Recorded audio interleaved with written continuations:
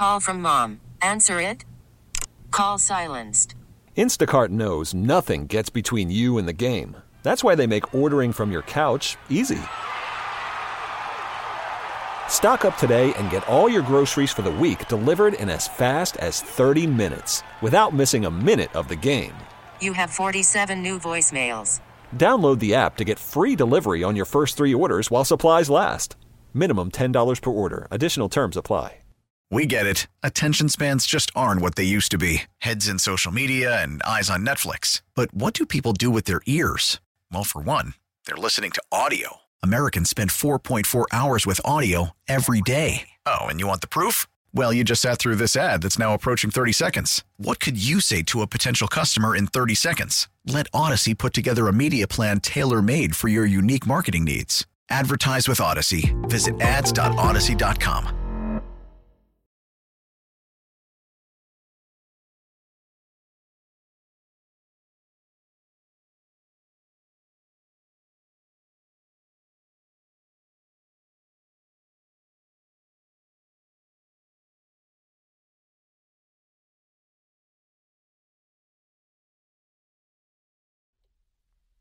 Well, there you go. That's more like it. Good morning, everybody. I'm Glen Macnow. Good morning, Mike Sealski.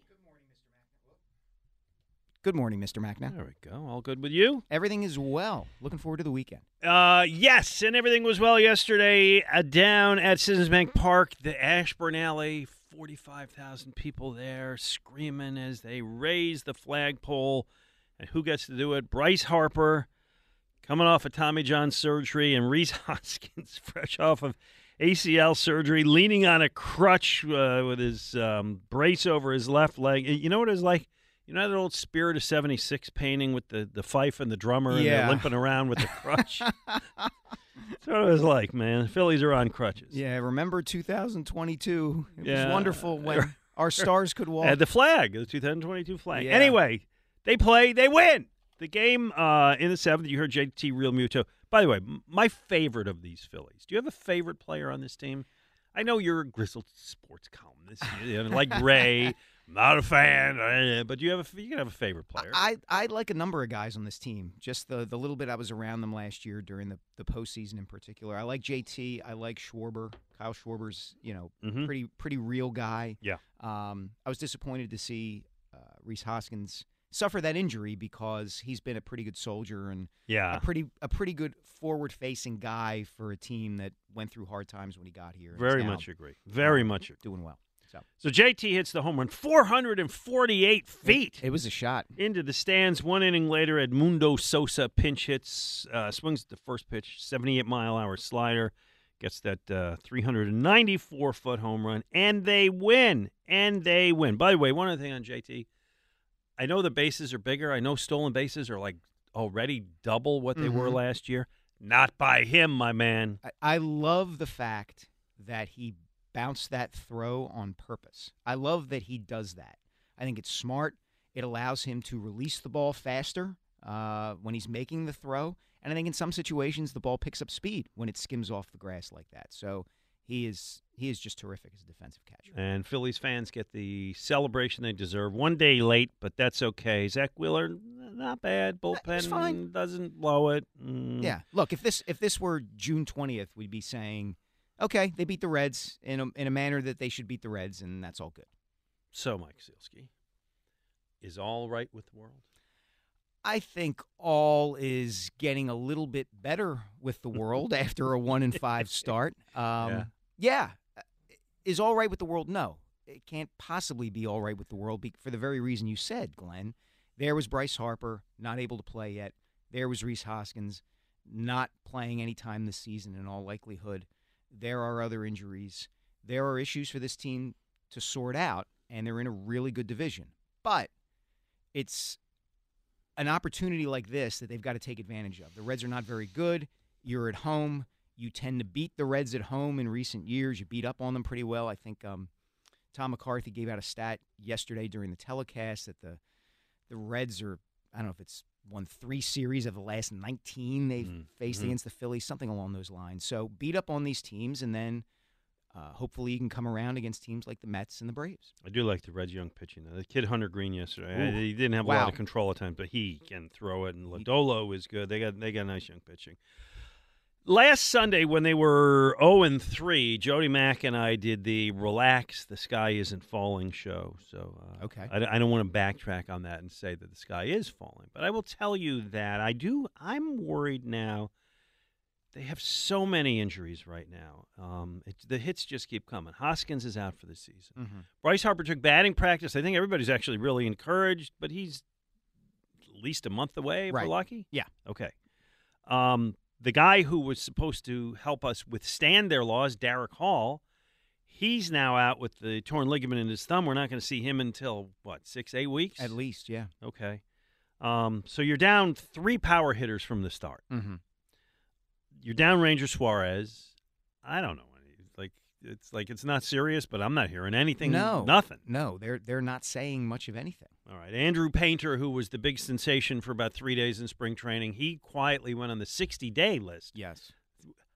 I bet you a quarter that we're not going to see him on the Phillies this year. I would not take that bet. I agree with you. Okay. I would be stunned if he pitched this season. So my question is this, and I'm not saying that I believe it, but I will tell you that it crosses my mind. Okay. Could this be that cursed season? Could this be that? And I'm really not trying to be the hot take guy because I think people know I'm not. So I'm just telling you that in the recesses of my mind, I do have Eagles 2005 Super Bowl. They go to the 2004 Super Bowl. Everything is going to be great. It's going to be a dynasty for so long. 2005. Right. Yep. Okay. Yeah. Okay. Those 90s Flyers teams, there was always a season when this was going to be the season, and then come the playoffs. There's even a little bit of that after the Eagles 2017 Super Bowl. The next year, they went 9-8. Remember, it got really kind of rough. But they got to the playoffs. They beat the Bears, the double doink game. And then lost to the Saints. Lost to the Saints. Alshon Jeffrey can't hold the pass. Yeah. Okay. Does it cross your mind? A little bit, yeah, because of the toll that clearly that postseason run, at least early on, has taken on the pitching staff. I think, looking at Aaron Nola and Zach Wheeler in their first starts, it's going to take some adjustment. And the other thing you have to remember, Glenn, is, and I'm not saying you specifically, I'm saying people as a whole have to remember, is that run, that postseason run that the Phillies went on, was a surprise. They were the last team to get in the playoffs. They were the last wild card team in the National League. And so the idea that the postseason now just becomes a thing for this team, as it was from, say, 2007 through 2011, is not necessarily so. Yeah. They're in a really good division. The Braves were better than them last year for the entirety of the regular season. The Mets were better than them last season for the entirety of the regular season. It just so happened that when you have guys like Aaron Nola and Zach Wheeler at the top of your rotation and you start hitting the way that their power guys hit in the postseason, you can win series. Yeah, and Suarez had a couple of magical starts toward the end. Yeah. You're right in that we shouldn't take it for granted. We can't take it that it's a perennial thing all of a sudden because they made it last year. We were used to it becoming a perennial thing off of that. Hey, they're good for this run. Listen, they went into 2 months ago, they had the best freaking lineup in the National League. Yeah. And now it's like, you keep losing body parts. It's like Monty Python. The Knight, whatever. Yeah, get me the Knight who keeps losing parts of his body, Dan Wilson. You know what I'm talking about? Not the Vegas. Do you? No, this isn't my Holy Grail. Yeah. Okay, Holy Grail. Monty Python and the Holy Grail. And Knight. You'll find it. Yeah. Knight with a K. You'll find it. Well, look, Glenn, what they need... It's just a flesh wound. Yeah, exactly. What they need is a little bit of what they got yesterday. They need more of what they got yesterday from a guy like Nick Castellanos. They can't afford to have him have another career worst season. Yeah. Schwarber hasn't started hitting yet. He's hitting, 154 or something like that. He's hit a couple of home runs, but he's not driving the ball with power consistently yet. Trey Turner's hitting every game. Every game. Doing what he's supposed to be doing. By the way, very quietly, Bryson Stott's got to hit every game. Yeah. Nobody's talking about Bryson Stott. I'm happy with the Stouter. Right. And the pitching will sort itself out, I think. I don't think the bullpen is this bad. I don't think Nolan. All right, quick question. 215-592-9494. We'll go to the phones in 1 second here. Now that you have lost Derek Hall for a while, and you don't have Rhys Hoskins, and you don't really have a first baseman, and yesterday they brought up Roger Clemens' kid. Yep. So Roger up there in the box getting all excited. Goodness gracious, Roger is in the box with John Middleton. Yeah. Well, somewhere Susan Waldman was losing her mind. That's who you were doing. Yeah. Trying to figure Don't you remember that clip when he? I do now. Yeah. Yes. Your Susan Waldman is not your strongest impersonation, but that's okay. I'm working on it. I think he walked his first time up, right? Yeah. Okay. Yeah, that's nice. First at bat. Sure. And I don't know how good Cody Clemens is, but I tend to think probably not. I think today the plan is to play Bohm at first and Sosa at third. Sosa, by the way, rapidly moving up the charts among my favorite players. They love him. I think he's actually I think he could be really good. Dave Dombrowski went out and got him last year, not to just be a fill the gap kind of guy. They thought that there was something untapped in him, and that he was a growing, developing player. And if I were the Phillies, I would do that more often. What they're going to do today, I would play Bohm at first more often to get Sosa into the lineup to really see what you have with him. Well, I would too, and that's what they're doing today. So we shall see. All right, let me grab a call here. Okay, if I can get this to work. There we go. Kevin in Havertown is with us. Hello, Kevin. Kevin in Havertown Kevin in Havertown is not with us. So I was so eagerly anticipating what Kevin was going to say. There's a lot going on in Havertown right now. You would know. I would know. All right, I'm going to throw something else here into the mix. In that case, right from the start of the show, because this is the WIP debate of the month and will continue to gain momentum between now and April 27th, which is the Thursday, which is the first round of the draft, which I can't wait for. I always get to be the MC, the host, when we do the draft party down at Neubeck. And actually, I guess we do it at the stadium now, and hundreds of people come, sometimes thousands of people come, and they get really excited sometimes. I will never understand this, but God bless them. You won't understand. Last year, when they make the trade, right? Yeah. And all of a sudden, it's like the Eagles are up. Tennessee is up on the board. Tennessee has traded its A.J. Brown. I forget it. With Tennessee, whatever. They make the trade. All of a sudden, the Eagles acquire A.J. Brown. That play, you understand why people went nuts. I get that. I think I'm great. talking. The energy was great. I'm talking more about the way that people throw themselves into studying the draft and gearing up for the draft and all of that. Okay. That's more of what I understand, and everybody's an expert. But whatever. The big debate around these parts and around the entire town is whether the Eagles should consider drafting Bijan Robinson, the terrific running back out of Texas, with the 10th pick of the draft. He would be the first running back picked, and do you do it? All right, let's just real quick take a straw poll. Mike Sealski says no, not in a million years. Dan Wilson says I'm not taking a running back at 10. All right, Glenn Mack, now the senior and smartest among the three of us, says yes, I would.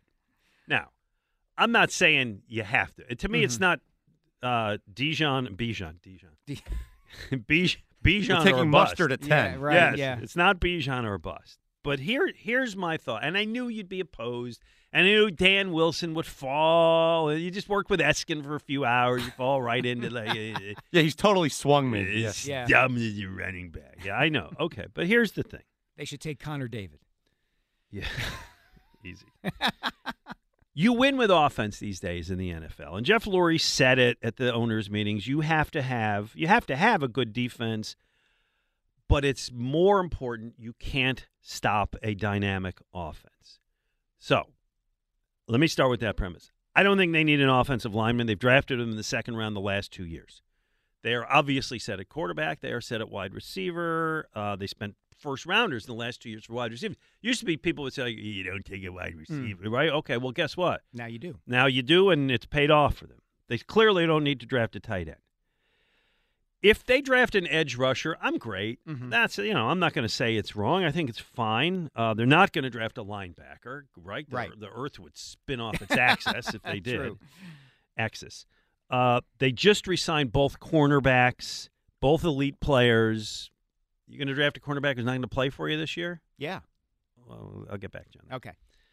A safety? Yeah, I'd be fine with a safety, but I don't think there is one to do that, and I don't think that's in their mind either that they would draft a safety that early. They spent the 13th pick last year on Jordan Davis.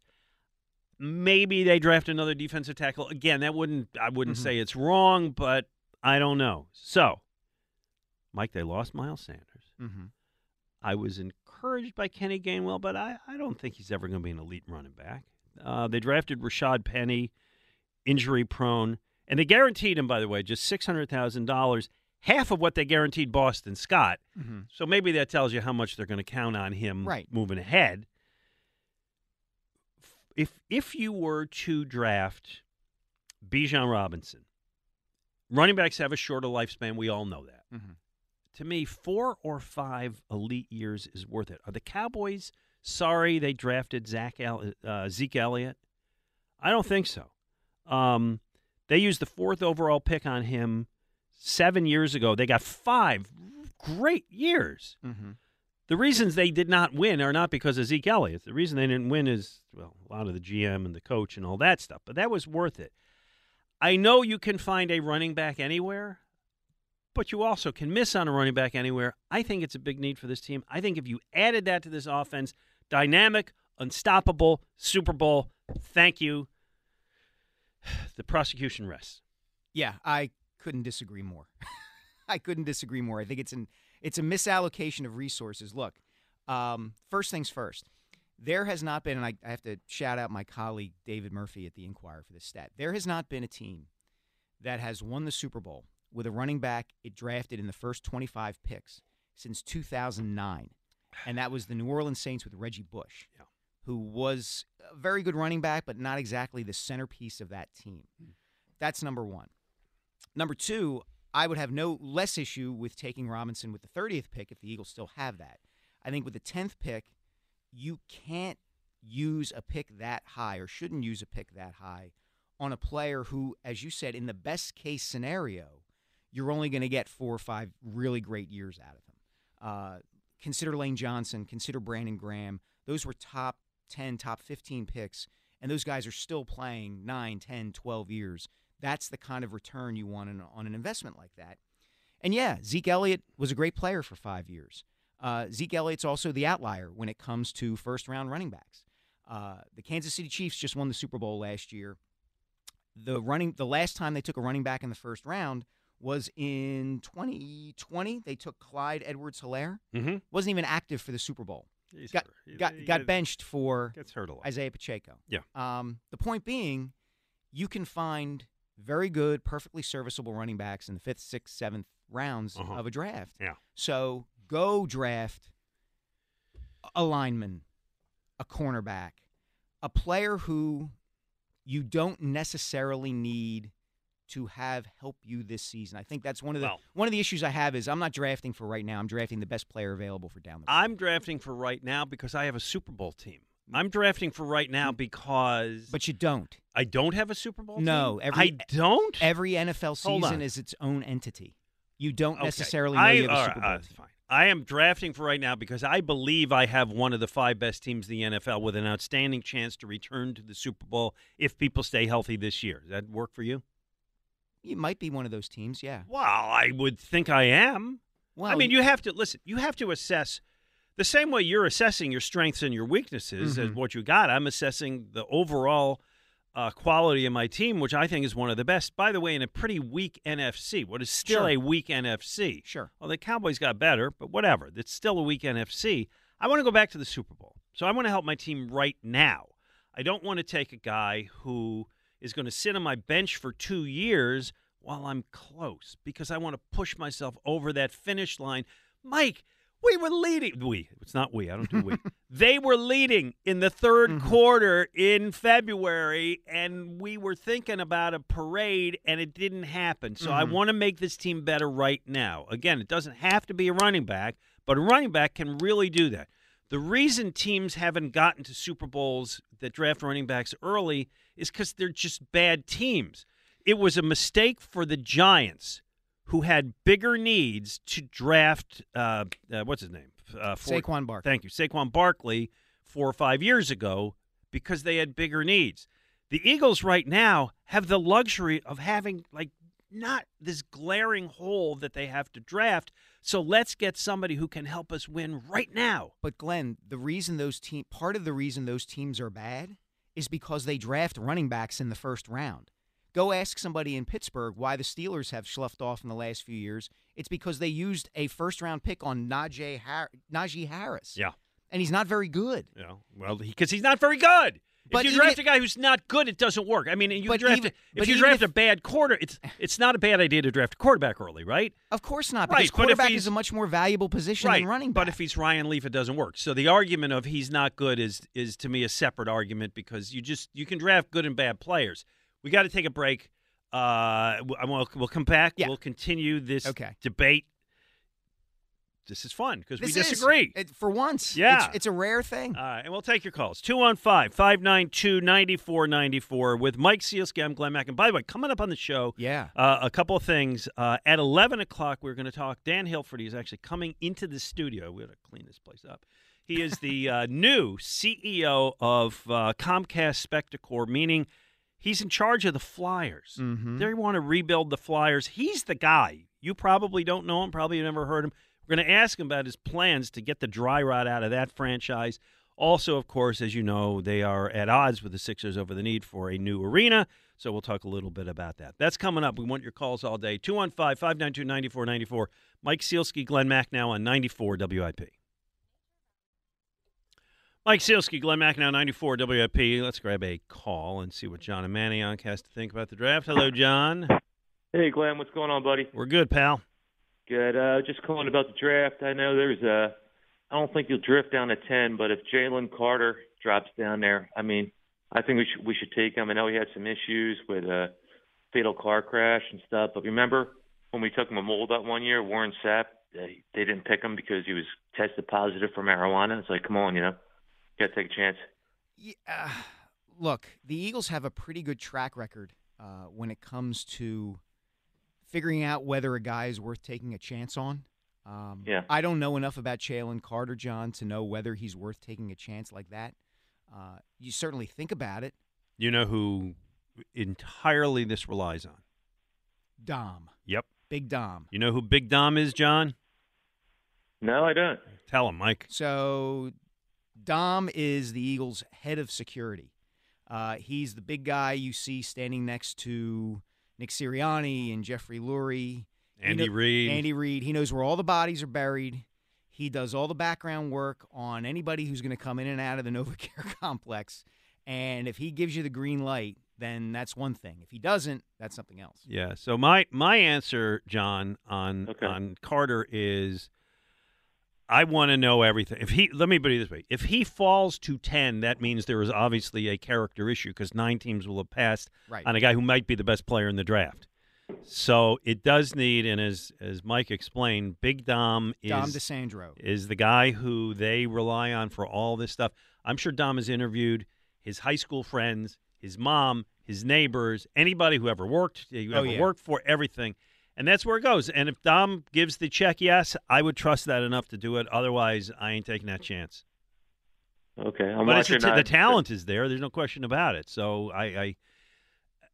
somebody's going to take that risk. Sure. And we've seen this stuff. Remember Laramie Tunsil? Oh, gosh, yeah. The year of the draft. And as the draft begins, somebody drops a video of him with a gas mask smoking pot. Yeah, he looked like Bane from The Dark Knight Rises. It was. And he dropped. Yeah. Now, he hasn't been a perennial all-pro. But he's been fine. Yeah. He's been fine. Yeah, and he ended up whoever did that to him really hurt him. Yeah, absolutely. Yeah, so you take that stuff. You take that stuff with a grain of salt. And also, by the way, there's difference in different things, okay? Like a kid smoking pot. Geez, a college kid smoking pot? Stunning. Alert the media. Yeah, exactly. The Jalen Carter thing, it's a touchier thing. Yeah, I want to know. It's a much touchier thing. I want to know. Jack in Delaware is with us. Hello, Jack. Hi, guys. How you doing? Hi, Jack. Listen, Glenn, I want to give you guys a theory of why we should draft Bijan, and cause one that I haven't heard, and you guys react to it. Okay. So I think it's safe to say our defense is not going to be quite as good as it was last year. Mm-hmm. So in that regard, if we draft Bijan, I think he could allow the offense to keep the ball anywhere from 2 to 3 minutes more per quarter, which would be about 12 minutes per game, which means the defense would be off the field for probably 10 to 12 plays less per game. Also, hold on. Let's react to that. What do you think? Yeah, I understand where you're coming from, Jack. I don't think that's a good enough reason to take a running back in the first round because, again, there are going to be years beyond 2023. And again, assuming the Eagles hold on to the 10th pick, which is very much an open question, it would not be surprising at all to see Howie Roseman trade down. But assuming they still have the 10th pick when it comes around, I don't think you're drafting a running back or any player based on just how it will affect the team this upcoming season. You are drafting players for... Call from mom. Answer it. Call silenced. Instacart knows nothing gets between you and the game. That's why they make ordering from your couch easy. Stock up today and get all your groceries for the week delivered in as fast as 30 minutes without missing a minute of the game. You have 47 new voicemails. Download the app to get free delivery on your first 3 orders while supplies last. Minimum $10 per order. Additional terms apply. We get it. Attention spans just aren't what they used to be. Heads in social media and eyes on Netflix. But what do people do with their ears? Well, for one, they're listening to audio. Americans spend 4.4 hours with audio every day. Oh, and you want the proof? Well, you just sat through this ad that's now approaching 30 seconds. What could you say to a potential customer in 30 seconds? Let Odyssey put together a media plan tailor-made for your unique marketing needs. Advertise with Odyssey. Visit ads.odyssey.com. Building and regenerating your team. The example I would use, for instance, is after the Super Bowl team of 2017-2018, that following draft, who was the Eagles' first pick? He wasn't a first-round pick, but who was the first player the Eagles took? Dallas Goedert. Why take Dallas Goedert? You didn't need Dallas Goedert the following year. You had Zach Ertz. Yeah, but we knew we were going to let Zach go. But let me give you one last reason. Not for another 2 years. Okay, well, let me give you one last reason. You don't want – now, this is a strategic reason. You don't want him to go to Dallas, and you have to fight them 2 to 3 times every year to try to stop him. I thought exactly the same thing. Thanks, Jack. I swear to God, I didn't want to bring it into my arguments because it's a little specific and who knows. But I do think it's one of those things where if he goes to the Cowboys, and Jerry Jones would certainly take him, he's got a track record of doing it, and he's really good. It's like I don't want to see him in the stupid star twice a year playing the Eagles. I just don't. I get it. It's not at the top of my list. Yeah. It's I gave you other reasons for it, but understand somewhere in there between reasons 25 and 30, it's like if he comes in with that freaking Dallas star, and if he's good, I'll just kick myself. I don't know. I don't think you do it. All right. I don't think you do it. Let's grab another call here. Tim in Glenside. Hey, Tim.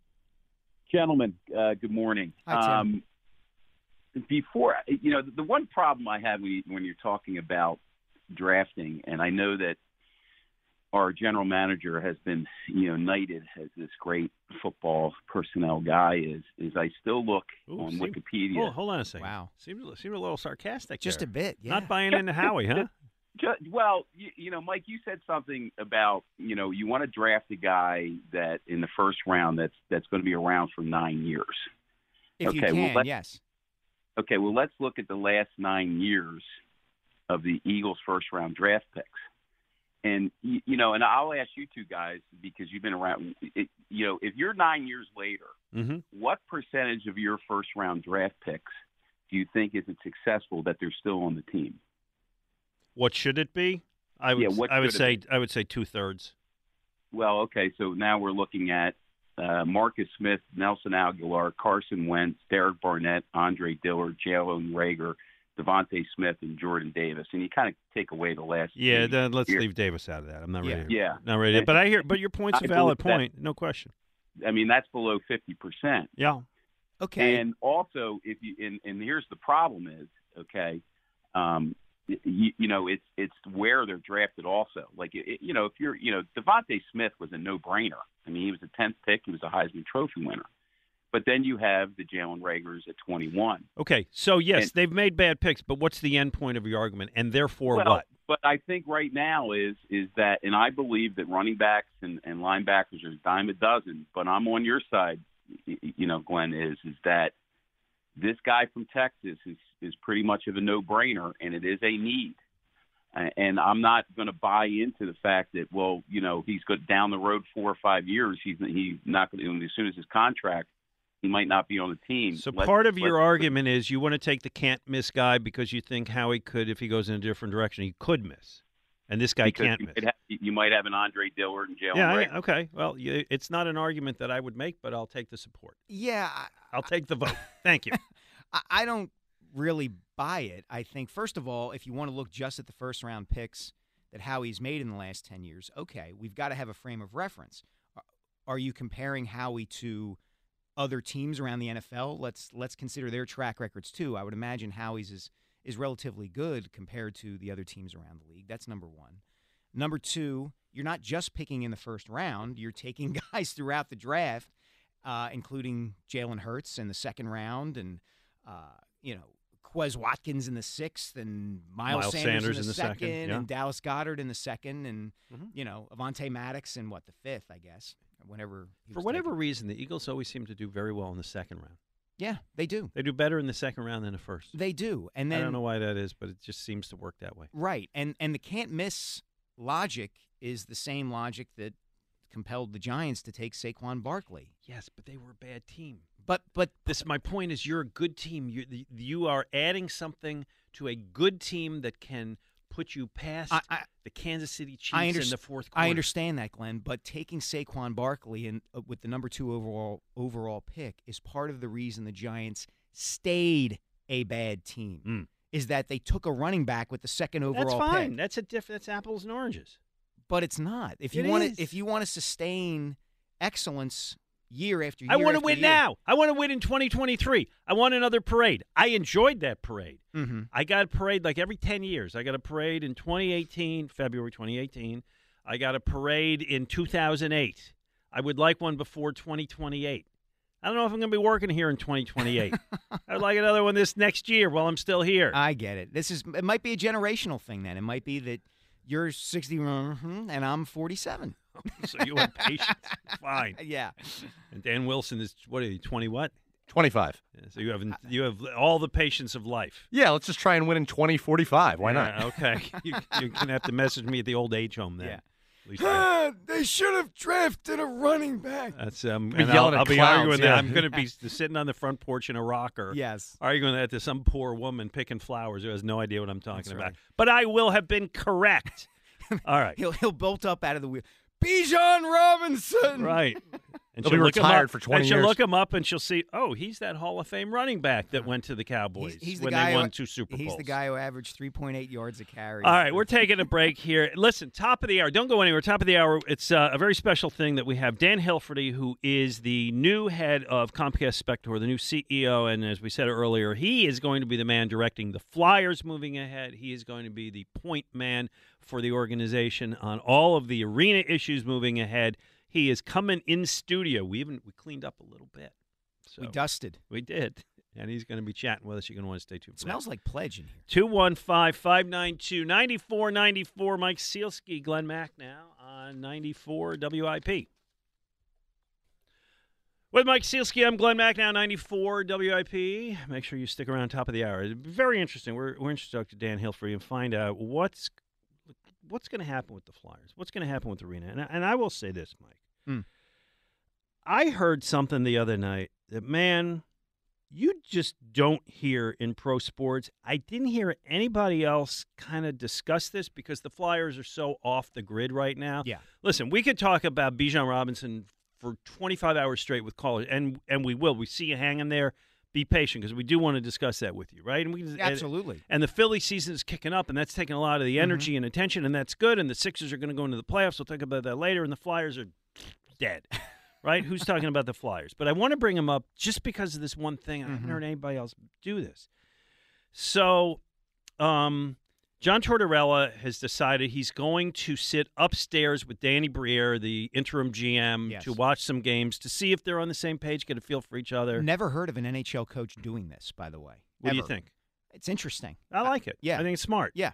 Right? Let's watch the game together and, look at that. Look at this. This is what I want. Here's what we need. Right. That guy's no good. Especially because Tortorella has been around so long, and Briere is a little more analytically minded. So they're a different generation. Right. So they can watch a game together and see how their perspectives mesh. So Rocky Thompson is the guy who is the assistant coach who got to coach a couple of games. And he also got to do the post-game news conference that Tortorella usually does. And after a loss last night, he said something. I don't know the last time I heard a coach damn his team like this, and here's what he said.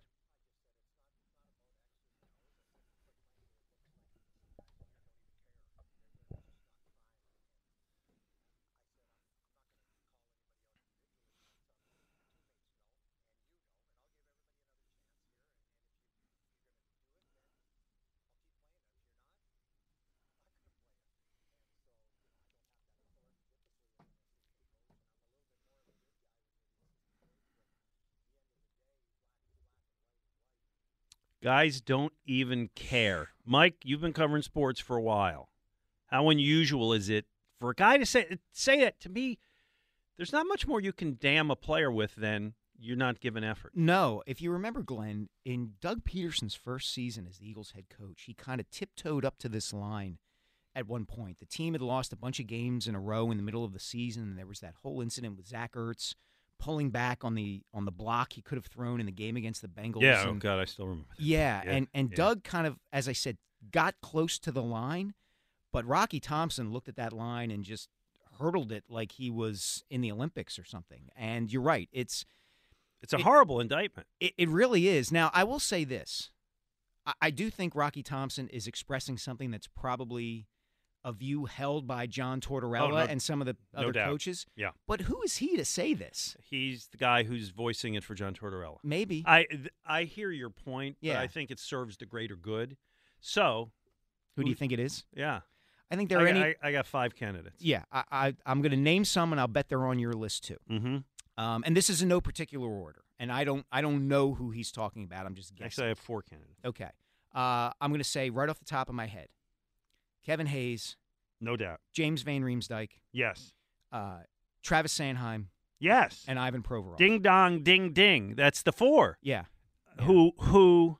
Listen, Provorov is going to be the foundation of the team moving ahead. That never has developed. He's got to be gone next year. Yeah. Horrible disappointment. Hayes is the guy they signed this huge contract, which seemed too much at the time. And you know what he was, to be Glenn? A big he was the running back that they needed to push themselves over the top, and they overpaid for him. Yeah, okay. Apt analogy. JVR is a guy who's been here more or less on and off forever. It's like, let's move on. And Sanheim's a horrible disappointment, too. Yeah. Anyway, as I said, the franchise is a mess. Hopefully Dan Hilferty's going to come in and tell us he's going to save him. That would be the hope for Flyers fans. That's what we're going to ask him about. All right, let's get Cisco in Bluebell. Cisco, you're a smart football guy. I've been talking to you on this show for 29 years. Yes, I highly value your opinion and assume that you are going to agree with me that the Eagles taking Bijan Robinson would be a pretty good idea. No. Ah! My man, Cisco. My man. Well, especially this year when you have 2 first-round picks. Use that 10th pick. I like Nolan Smith myself, but that's me. But with that 30th pick, you can actually move into the second round and pick off Jahmyr Gibbs, who is just as good and faster. Okay. That's what, and you know what? If it worked out that way, I'm not telling you I would be upset. Understand, my support of Bijan Robinson isn't Bijan or bust. It's let's not rule this out because he's a running back. But the way you laid it out is good. I'm going to tell you and Mike what the Eagles actually are going to do with that 10th pick. Oh. Because I have it's not going to surprise you, but I'm very strong instinct. They're not going to trade it for a player, or that's already in the list. I don't think they're going to trade it for a player this year. I think they're going to trade down. We're going to all be like, the 9th pick, the 10th pick, and I'm going to be hosting the draft show with Ike and, with the other guys. And That's I think possible. and everybody's going to be like, oh, it's going to happen. And it's like, the commissioner's going to we have a trade. Yep. The Eagles have traded down to pick 18. Blah, blah, blah. Will you what? They're going to trade down because they can still get Nolan Smith. Okay. Up until the 14th or 15th pick. Okay. Listen, I'm okay with that. Yeah. Right. And I don't see any reason to waste a 10th pick in the draft on a running back. You're not wasting it. Now you're wrong. You're not wasting it. You be nice to Cisco. You be nice. Hold on. Cisco. Okay, go ahead. Let me say, I'm going to use Ezekiel Elliott as a comp, okay? It's And not I'm gonna use him unreasonable. as He was the what'd you say? I'm going to use him as a comp also. Okay, he was the 4th pick of the draft, and he has gained over 7,000 yards. He gained over 6,000 yards. Hold on, here it is. Here it is. Let me find it. Oh, you don't have to tell me how good he is. Okay, so You really would you don't take have to tell that me if you got that? Would you take that? I would not, only because where's his rings at? Well, that's not because of him. I got to run, but thank you. No, But okay. But again, Be well, it kind of is. It kind of is because if you're using the 4th pick on a disposable position, one that doesn't have the inherent value that left tackle or edge rusher or quarterback does, then you're not going to be as good at the positions that actually matter. Give me the top 2 reasons the Cowboys have not won in the last 10 years, 20 years, 30 years, 38 years. Top couple of reasons. Let me think. When was the last time they used a really high pick on a really great quarterback?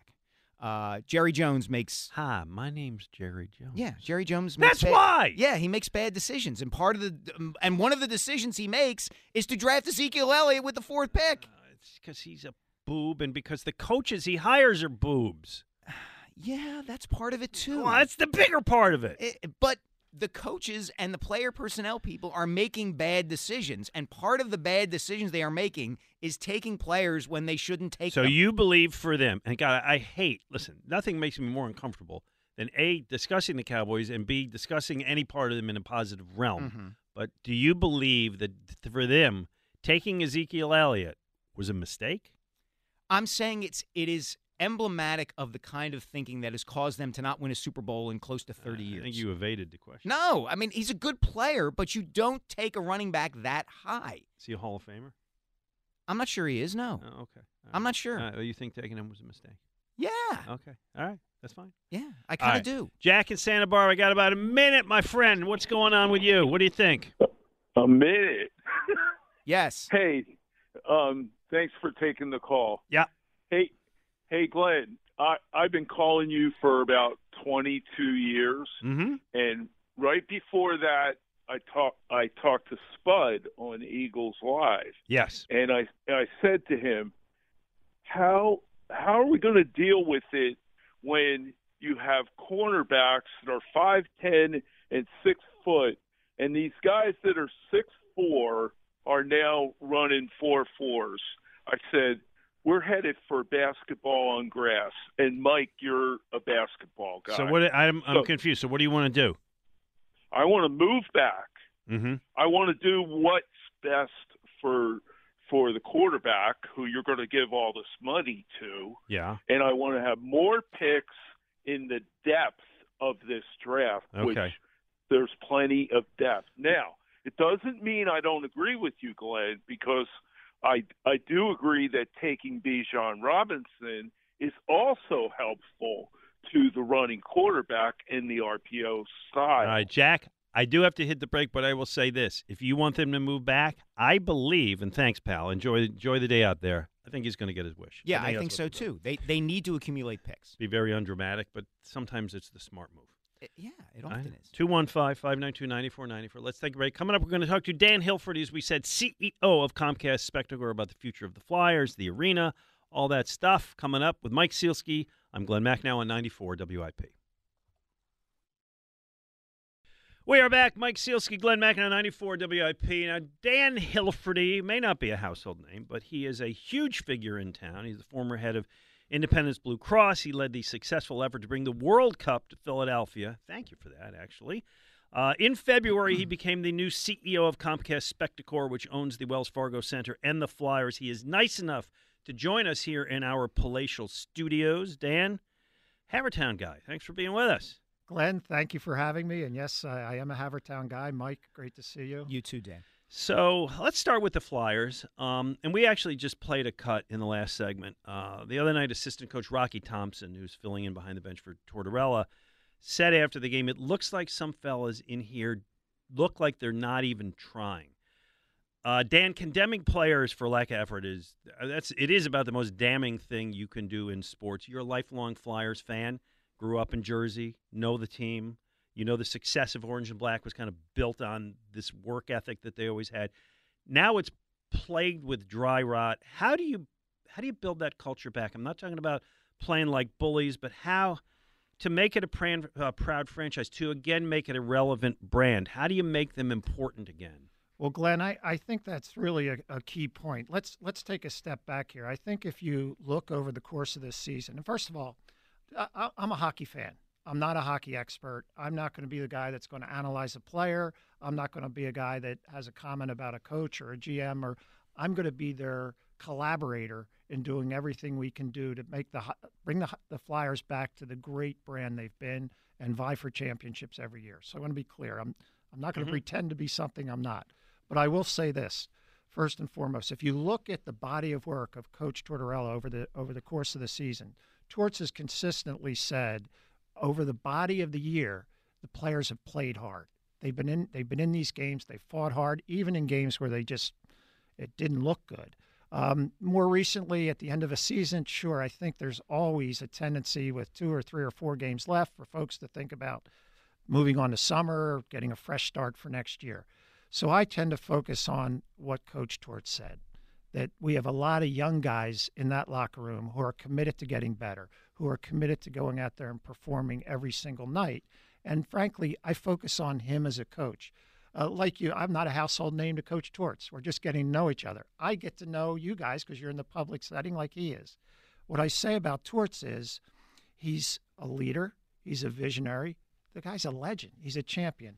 And he is so committed to this next new era for the Flyers around taking it patiently, drafting, developing talent, doing a combination of the eye tests and analytics to make sure we get the right combination of young people in the locker room who will grow into winners. And our goal, my job as the business person, Valerie Camillo's job as my colleague in that area, is to make sure the fans are brought along in a very exciting way till we get back to that spot. So Dan, you're talking about Torts and the role that he's going to play in kind of shepherding the franchise into this new era. Whether it's a lot of perception and a little reality, or a lot of reality and a little perception, the idea that what you might call the 3 wise men, Bill Barber, Paul Holmgren, and Bob Clark, having influence on decision-making and direction of the franchise is there. Is it time now to turn the page on those guys in moving the franchise into this new era? So, Mike, I again, a great question. I'm thrilled you asked that question. So, my vintage, Coach Tortorella and I are in the same vintage. I'm a little older than he is, but I came up in Philadelphia sports. You know, I'm a St. Joe's guy. I won't hold that against you. I know. Well, I tell you, LaSalle, St. Joe's, same school, different colors. Yep. But I think the key point. And Glenn, thank you for teaching at my alma mater. It was my pleasure. Right? Loved it. Loved it. But to your point, I really firmly believe that when you look at how this franchise started, how I came up as a young person, Ed Snyder was like an icon here and deserved to be an icon here and was so passionate about the Flyers. But what we had as kids in 75, leaving the St. Joe's campus to come down to go to the second parade after a win. So here's what I say about the term the 3 wise men. They are the foundational titans of the franchise as players, and in some respects, management and coaching, just as Ed Snyder's the foundational titan from an ownership point of view. There's an inscription in Washington as you drive along Pennsylvania Avenue at the National Archives. It says, "The past is prologue." And what I like to say is, unless you know your past, unless you cherish the foundational titans of your past, you can't move forward into a new world. So in terms of Bob Clark, Paul Holmgren, Bill Barber, they are foundational titans, and they will always be part of this family as long as I am here. But mind this, we're going to put together a group of 3 people to lead hockey who will lead hockey. They will be the decision makers. They will have the final say on everything. Valerie, Camillo, and I, and the rest of our team on the business side will be part of that, supporting them, making sure that we can make the numbers work or whatever it might be. Those 3 individuals who gave their lives to this franchise will be part of it, will be there, will be available if asked. But the new leadership will lead, will be the final decision maker. And the new leadership will be Danny Briere, John Tortorella, and whomever comes in as the president, who will be somebody with a strong hockey background. So Glenn, I would say it this way. Let's stick to the titles, and let's start with Coach Tortorella. So I tend to look at things, and this will get down to how we pick the folks who are helping select the new president of hockey. So I tend to look at 3 things. One, a skill set. I had a certain skill set as a CEO of 2 pretty large health companies. I had certain gifts, certain talents. Also, there were things that I was not so strong at. So analyzing a guy like Coach Tortorella, a legend in hockey, knows hockey inside and out, a champion, a teacher, passionate for sure. You put those together. So what do we need in a GM? And Torts is kind of an eye test type of guy. I've heard him say that. So then we need somebody in this new age that really buys in the GM role, buys into analytics, and buys into using data along with the eye test to make decisions. Danny Briere, still the interim tag, and there's a reason for that, but still the interim tag. Danny is showing every day that he's bringing that combination of really understanding the importance of analytics, both in terms of drafting, in terms of scouting, or whatever trade possibilities. And what I've seen, you mentioned earlier that Coach Torts hasn't been on the bench lately. It's thrilling to me. I haven't been present. It's thrilling to me that a coach with his pedigree and an up-and-coming GM using analytics on this side, a player's perspective, and a traditional eye test individual, getting to know each other and meld as a leadership team to pick players and build a team. I'm excited about it. You throw in a president, we are looking for somebody who fits both from a personality point of view, understands the lines of who does what, who speaks when does business stay out of it, when does business get into it, and that will be the third piece of this triumvirate who will work together collaboratively to move the franchise forward. How important is it in that president position, or even, I suppose, in the GM position, if we leave open the possibility that Danny won't get the job, that you bring in somebody who understands or has some experience in the Philadelphia market? You know, Mike, I think that's one of the key components of it. We're a unique market. We are a unique market. I mean, Glenn, you've made this your home for most of your adult life. Years, yeah.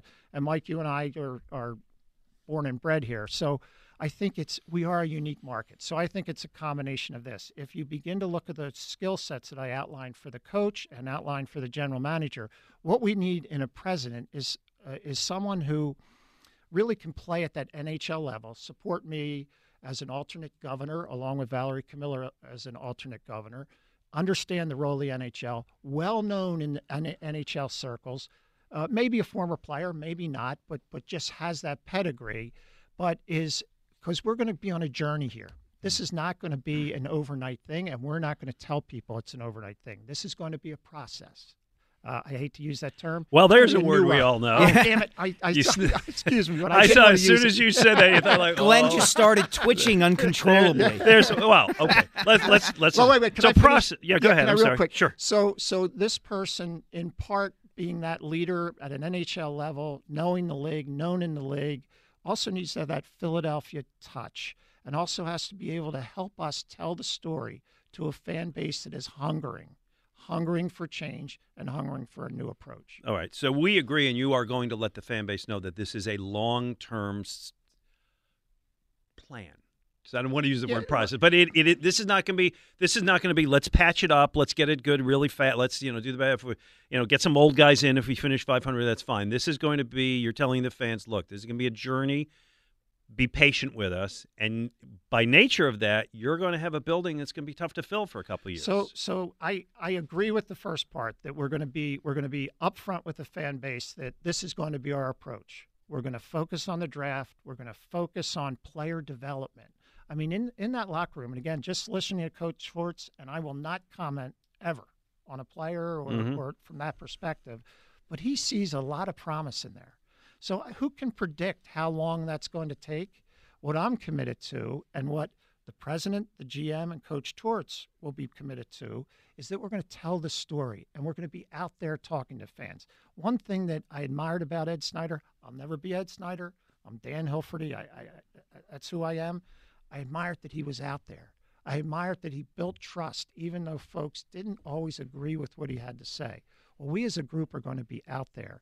And I believe that if we can ignite kind of that dream in a fan, the reason they go buy a season ticket, the reason they are upset, the reason they might make a comment after reading an article is because they care.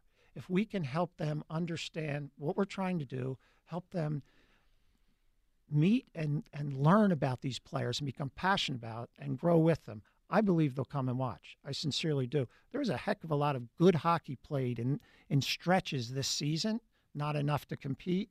Well, we want to bring fans along as we head in that direction. So I think we want to move on to the other big topic, which we wanted to bring up with you, which is, of course, the Sixers' proposal to build an arena in the Fashion District, as it's called now. I want to kind of throw this to you directly, Dan. Why shouldn't the Sixers want to not be tenants at the Wells Fargo Center and kind of control their own destiny as a franchise? So, Mike, first of all, that is the real process. I cannot believe I used the term process. I'll be thinking about that. But anyway. Yeah, Dan, cut and save that. We'll just throw that in on a regular basis. But listen, here's what I think. I can't speak for the Sixers. I can tell you this as a fan, and that's what I start. As a fan, I love the Sixers. Watching that game last night with all the reserves beating Atlanta, who needed a win, I went to bed a happy camper, especially after the Phillies win during the day. So I start out as a fan. I have great admiration for the ownership group and we as an organization, starting from our chairman at Comcast, Brian Roberts, great admiration for what Harris Blitzer and David Edelman and team have been able to do. It's in many ways, it's a formula that we hope to follow. So I can't say why they want to do it, except what you said. Controlling your own destiny is a great thing. There is a move in especially in the NBA to have Center City and NHL to be honest, to have Center City facilities. Here's what I think. We are so unique in Philadelphia. Where else can you go to one location and see every major sports team, save the Union, who have done a terrific job of building a brand in Chester? And if we could all come together, Sixers included, Sixers get some ownership of the Wells Fargo Center, we do this together until, heck, we've put nearly $400 million. It's a new arena. Why can't we do it together in partnership? And we're very open to exploring various partnership options, and then work with the Eagles and the Phillies to rethink everything from areas of the Navy Yard, the old Sunoco plant, the Hilco area. And what can we do there to make this, with mixed use, with smaller entertainment venues, to make this the envy of every sports center, every city in the country and beyond? All right, so let me lay this out. Your counter to them doing this Market Street project, right, this however billion-dollar project, is, listen, here's the alternative. And as you said, you guys have the Wells Fargo Center now versus what it was just a couple of years ago is tremendous, right? You put all this into it. It's terrific. But here's what we'll do. We'll work with you, Sixers. We'll give you some ownership of the building, which I want to revisit, which would give them more say over their dates, more say, I guess, over if they want to bring other events in there. They'll be a partner as opposed to a tenant. And you will use it as an opportunity to build up the area around the arenas.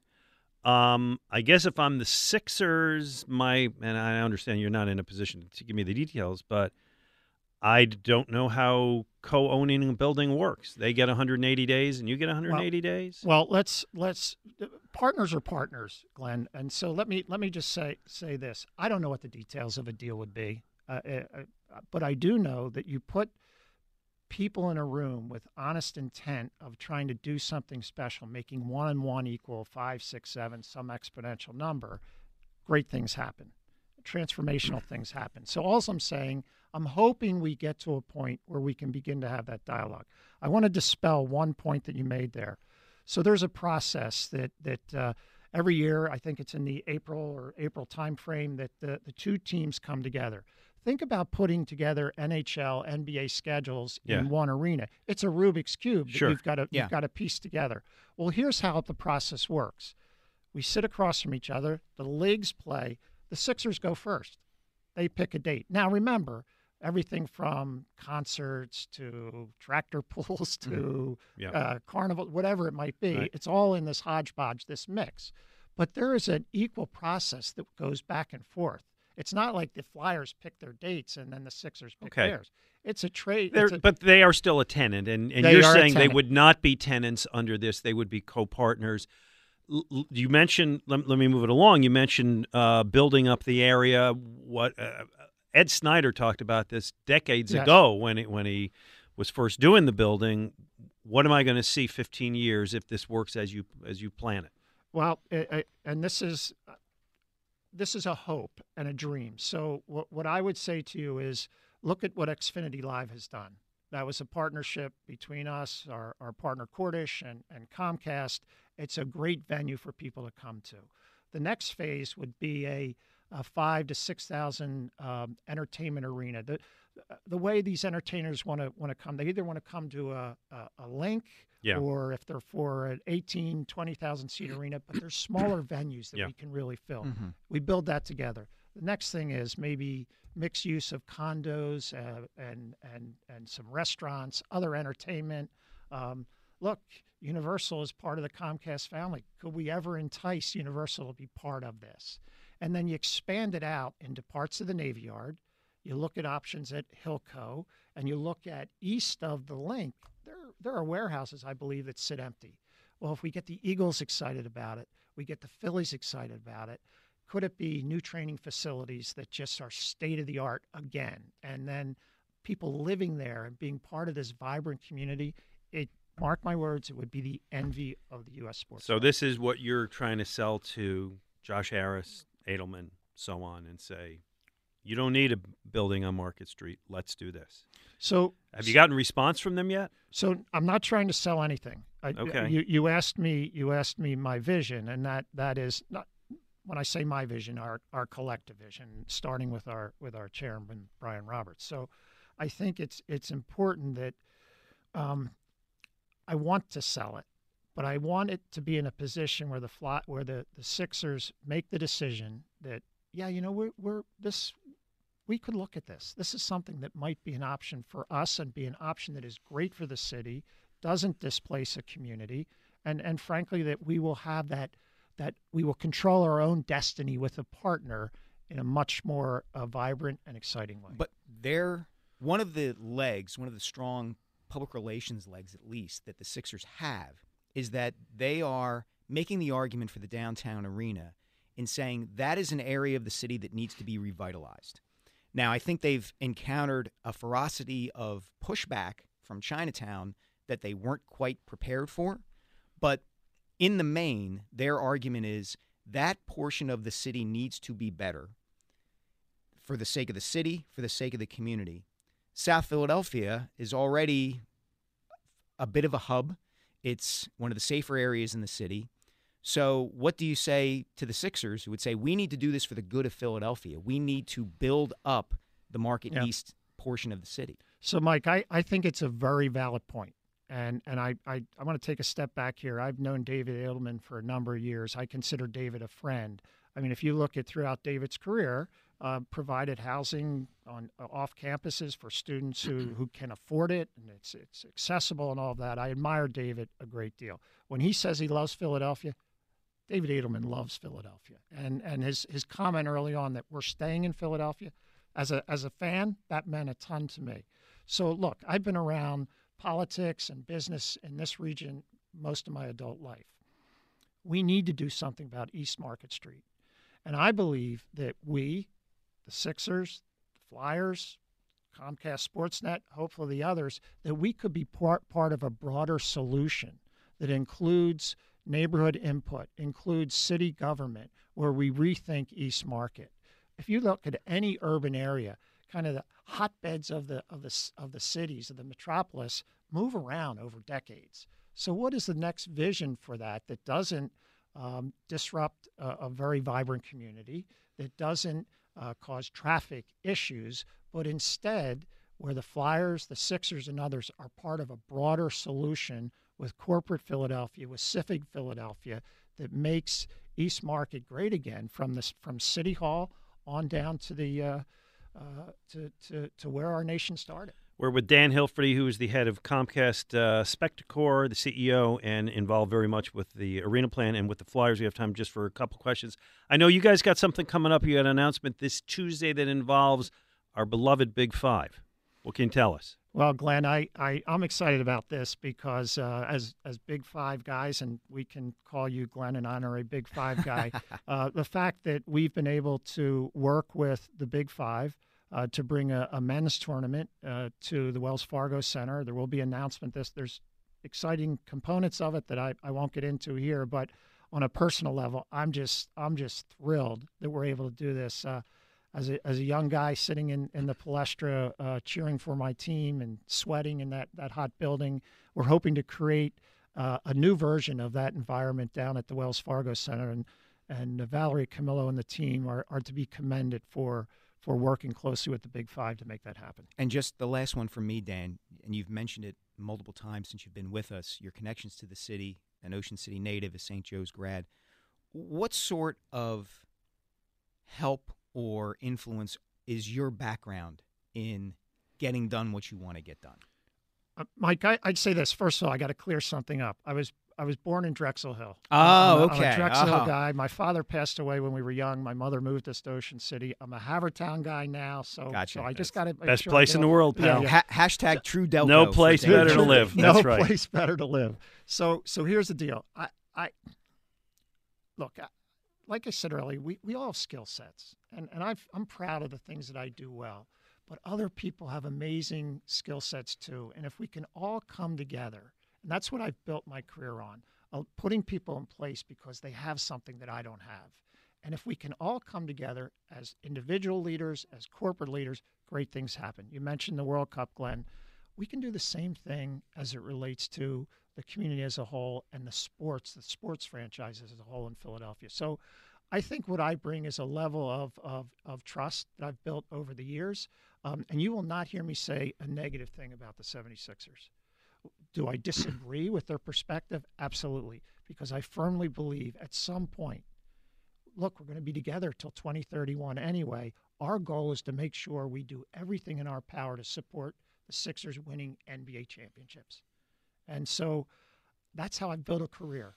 And I just believe if we all kind of open up, let our guard down, and have a conversation about what could really be great for the city, for the people, for all people who live in the city and region, and also become the envy of every professional sports community around the country. Well, Dan Hilferty, listen, we really appreciate you coming in today, and our listeners care about the arena, but I will tell you even more so many of our listeners care so much about the Flyers and have felt alienated from that franchise for the last couple of years and don't know where it's going, and they're really depressed about it. And if you are able to establish a leadership team and communicate with the people, we appreciate you coming in, and we know you've talked to a couple of the media in the last few days. And I think the vast majority of Flyers fans, they want to be talked to. They want to know that something's going on. They want to believe that there's a positive future. So you taking this initiative to kind of get out there, and we look forward to talking to you again because this has been a hockey town for so long. And I grew up as a hockey guy, and I know Mike as well, and it breaks people's hearts to see where this franchise has been. And so if you can bring hope to it and honesty to it, it's a tremendous positive. Well, thanks, Glenn. You can never predict the future. Yeah. But we're going to put every ounce of our effort into doing just that. Dan Hilferty, CEO of Comcast Spector, thanks so much for being our guest. Thank you very much, guys. Thank you, Dan. 215-592-9494. We will come back. We'll take your calls. We'll continue to talk about the draft. If you want to follow up on this conversation, that is great. And I watched a great movie this week. I'm going to tell you about what we're watching. We do. And we have Kyle Neubeck coming up at noon to talk Sixers. Right. There you go. On 94 WIP.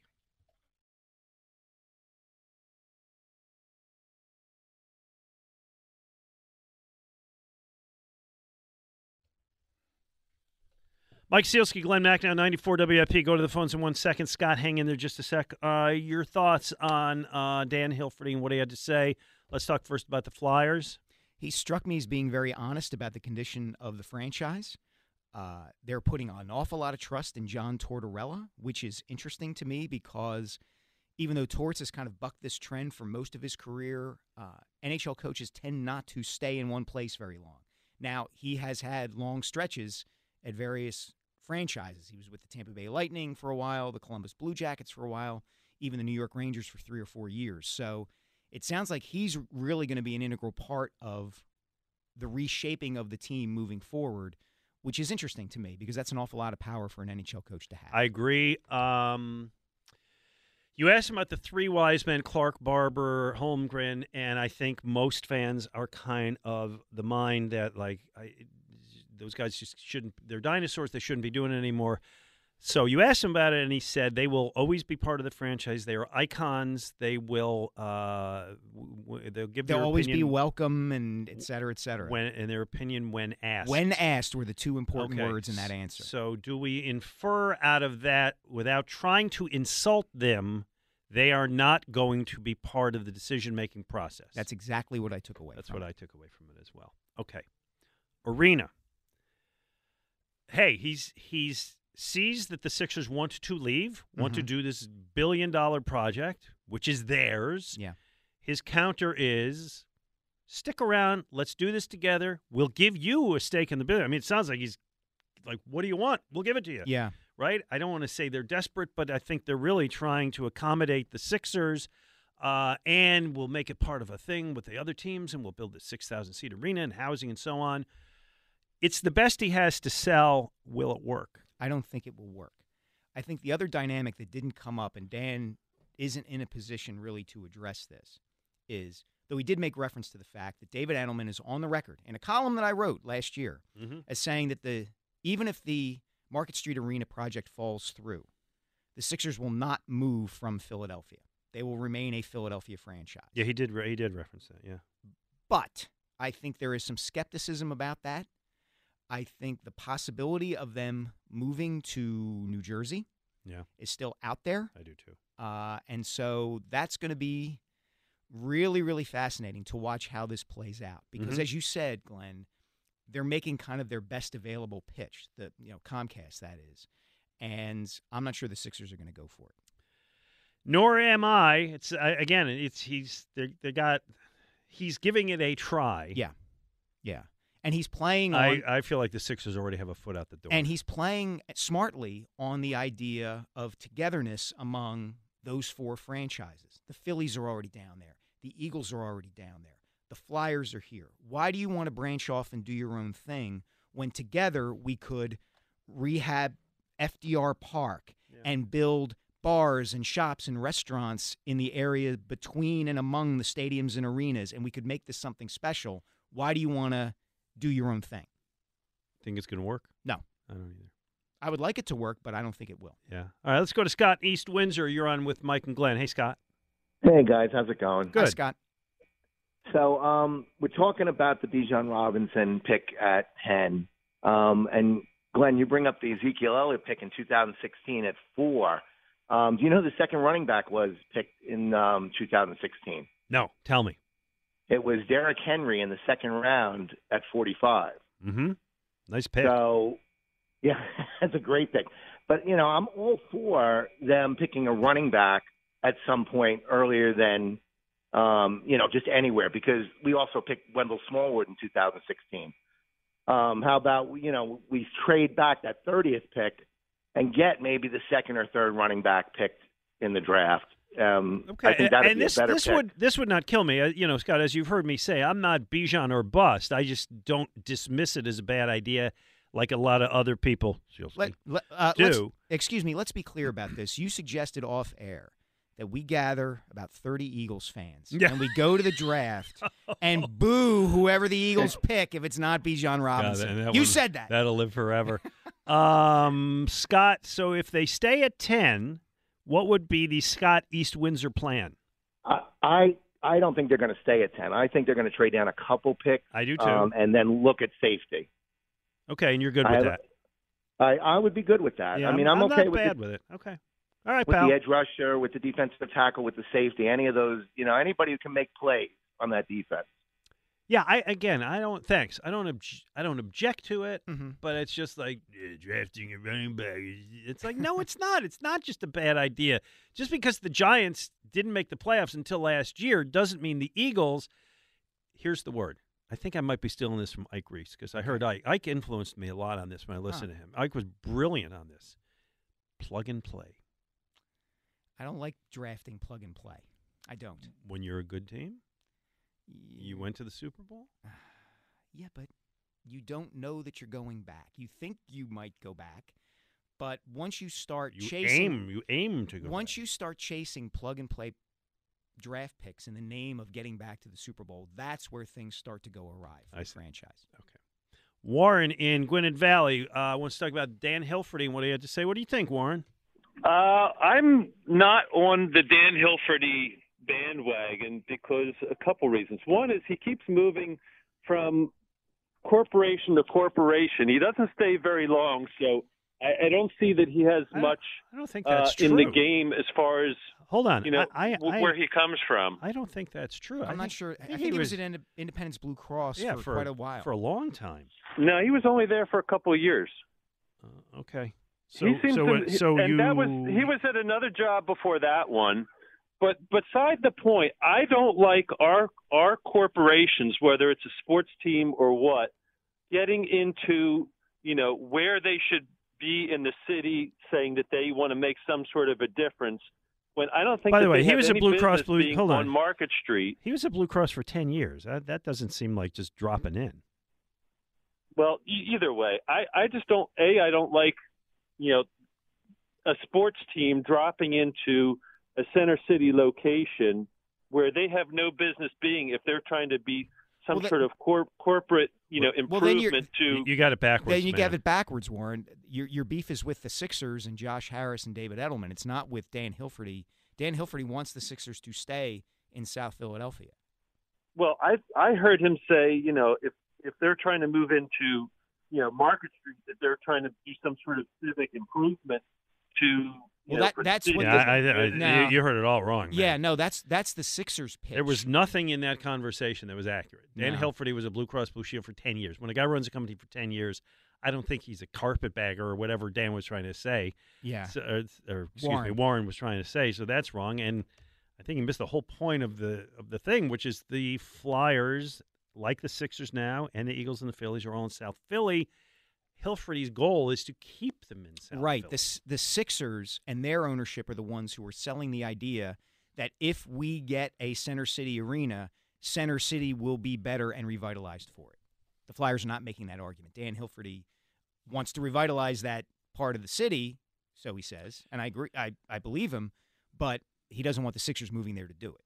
So we don't talk politics a lot on this show for very good reason. One is you got half the people mad at you. And Exactly. it's not really why people listen to the stations. I'm not discussing, well, I guess I am discussing politics, but for whatever reason, the arena issue with the Sixers has taken a long time to become part of the mayoral race. Mm-hmm. I mean, the current mayor seems to just have checked out on it. Yeah. It's like, whatever, I got no opinion. I think Rocky Thompson would be calling out the mayor at this point. I think that's true. The mayor should be like, if you still have the job, you either lead it like, yes, we want to do this, or no, I oppose it because, and he's just kind of, Nah. Yeah. But the other candidates for mayor have, to a large degree, been ducking the issue. Mm-hmm. this is a huge deal. One way or the other, this strikes me as a huge deal, a game changer in the city. You either want it or you don't. And I understand why people feel both ways, but it would be nice if the half dozen people running for mayor would kind of stand up and say, I like it because, or I don't like it because. Yeah, I think people need to know that. I do think some of the movers and shakers in the city are already mindful of and preparing for certain outcomes if certain candidates win, if that makes sense. If candidate X wins the election and becomes the next mayor, there's going to be an understanding that, the arena's not happening.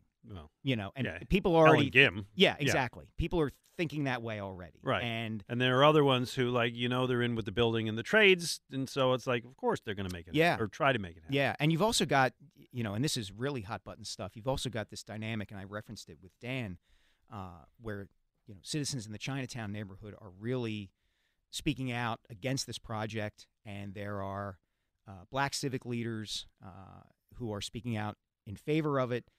There's a bit of conflict there.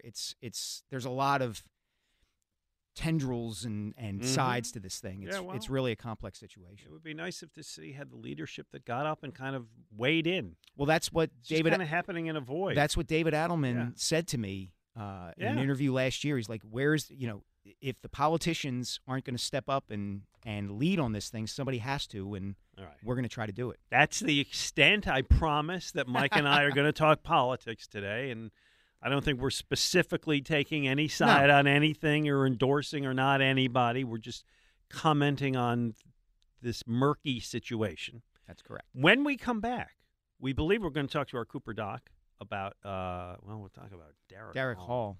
That's such a, I feel for that guy. I do too. In that he was not regarded as a great prospect, had the big year in the minors last year, gets called up to the Phillies, gets off to a great start, some holes in his swing. Reese Hoskins gets hurt, unfortunately. But here's his big chance. Yep. And then it's like 2 weeks in, not even 2 weeks in, like broke his I do feel ligament. bad for him. So we'll talk about that. We will talk about the Eagles draft. I didn't get in what we're watching. I went to see the movie Air, the 110-minute movie about a shoe deal. Mm-hmm. I liked it. Yeah. So I'll tell you all about that coming up, too. And we have Kyle Neubeck at noon. There we go. 215-592-9494. Mike Sealski, Glenn Mack now on 94 WIP. And you tired of dealing with those old drafty, inefficient windows in your house? Hey, maybe it's time to go Guida. How about that drafty, beat-up-looking entry door that you painted over more times than you can count? Well, go Guida. Need added protection from the elements with a new storm door? Go Guida. And what about that sliding patio door? Or that garage door? Man, I need to replace that. Hey, go Guida. Whatever your home improvement needs are, I suggest you go Guida with the great people at Guida Door and Window. To help you get your project started, Guida is offering 20% off all windows and doors while allowing you to start your project with no money down and up to 3 years to pay them off interest-free. That's right. Receive 20% instant savings with the luxury of paying off your project interest-free for up to 36 months. Restrictions apply, offers for a limited time, so what are you waiting for? It's time you finally go Guida. Call today, schedule a free in-home estimate at 1-877-GO-GUIDA or visit them at goguida.com. That's go, G-U-I. Mike Sealski, Glenn Mack now, 94 WIP. You got anything exciting going on? Oh, you got Easter tomorrow. You got Easter tomorrow, spending the day with the family. Thing? Nice. Yeah, it's going to be good. Easter egg hunt, cooked ham, what do we do? No Easter egg Bonnet? hunt. Not this year. The boys are a little too old for an Easter egg hunt. Oh, okay. But we will have ham, I believe. There will be ham and turkey, I think. The guy, my friend Paul McGovern, he's my personal trainer. Mm-hmm. He's got to be 50, and his family he's got a big family, right? Big Irish Catholic family, and they've done ham at Easter for like his whole life, and he hates ham. And so yesterday I'm seeing him, and he's just bitching for an hour. They make ham. I don't want to eat ham. I hate ham. So he says he's going to bring a steak and cook it as an alternative. I said, that passive-aggressive approach, that'll work. Yeah, that's awesome. All right, let's play this clip going in. Derek Hall injured a little bit during that play, and I don't know if he cut his hand or jammed his thumb. He looked like something happened to his right thumb, and he was given some attention in between innings. He's still really favoring that right thumb over there at first base. Well, all of the above, Scott Fransky, because what happened is Derek Hall tore a ligament in his right thumb. It is not expected to end his season, but he is going to be getting surgery on it. This is the time of the show where we check in with our friends from Cooper Bone and Joint. Dr. Mark Pollard joins us. Doc, I know there are multiple ligaments in the thumb, but tearing one and getting surgery, like what would that recovery entail if your job is swinging a baseball bat? Without knowing the specifics of anything, the most likely culprit is what's called the ulnar collateral ligament, or the ligament that's actually on the side of the thumb that's towards the index finger. Yep. Right at the base of the thumb. That's, commonly injured in sports activities. They actually call it gamekeeper's thumb, oddly enough, because like the old English gamekeepers, when they would take care of rabbits, the rumor was that they would tear that ligament. Wow. Hey, yeah, you know what? Good little reference, Doc. We like that one. That's great. But anyways, but it's commonly injured. I think Joel Embiid had this at the end of, was it last season in the playoffs, had surgery, I think, in the off season. And I think Chase Utley may have had it and came back. So anyways, the surgery for it is to just reattach the ligament, because when it tears, it doesn't reliably heal, because the end, a ligament's like a rope. And when it releases from one of the bones, it can actually pull on the wrong side of a tendon, so it can't get to where it's supposed to attach to, and so it can't heal properly. And so oftentimes surgery is considered for these. I think he's right-handed, so this is his right thumb. So obviously, your right thumb is a pretty important structure. I think the recoveries, classically it's about 3 months, but I think they've pushed it. Drew Brees had this and came back, I think, 4 weeks later or something like that. So they've been, getting more aggressive with the rehab protocols after surgery. So, 4 to 6 weeks is certainly not unrealistic. So, Doctor, Derek Hall bats left-handed, and this is on his right thumb. So it would be the bottom hand when he swings a bat. Does that make any kind of difference in terms of his ability to perform and hit once he comes back? Would it be harder if he were a right-handed batter and his top hand on the bat were the one affected? Obviously your dominant hand is the one that kind of guides the bat a little bit more, and so you rely on that a little bit more. At the end of the day, you're still doing the same thing with both of your hands, trying to grip around the handle of the bat. But I think the top hand or the dominant hand tends to get a little bit more torque on it coming around. So I think that's probably a bigger deal to have the dominant hand as opposed to the non-dominant hand. Okay, well, we shall see. Doc, there have been already too many injuries for the Phillies. While we enjoy talking to you, we hope that next week we have literally nothing to report and can just have a nice conversation with you, and wish you a happy holiday and all of those things. Of course, that would be nice, huh? All right, Doc. Be well. Thank you, Doctor. Thank you so much. Thanks. Yep. All right. I said this going into the show. The Phillies have it's like the season is so young. Yeah. You knew you weren't going to have Bryce Harper for a while. Now, that seems optimistically he's going to be back earlier. Saw batting practice yesterday. Hit home runs. He looked great. Right. Yeah. You know what I heard? One of the fears is base running. Yes. More than hitting, it's base running. Yeah, the idea of pumping your arms, of sliding, all of that. Yeah. The motion that he has to make after having Tommy John surgery. Yeah, okay. So we don't have him for now, but we knew that. But, okay, the lineup's going to be better. They got Trey Turner, which is a big deal. Mm-hmm. I'm not minimizing that. But then you lose Rhys Hoskins. Yeah.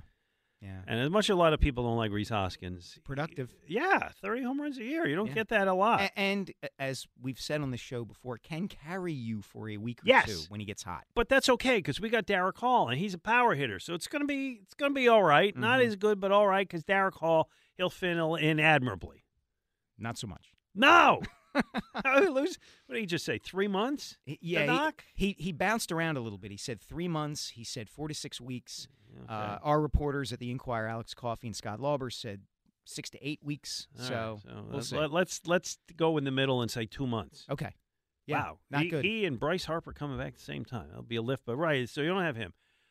Brandon Marsh got hurt, but he played yesterday. He did. It's okay. So that was good. But you've lost Ranger Suarez. When's he coming back? You know, like how Nobody come I'm seems getting to know. no talk about that? Why do Yeah. I?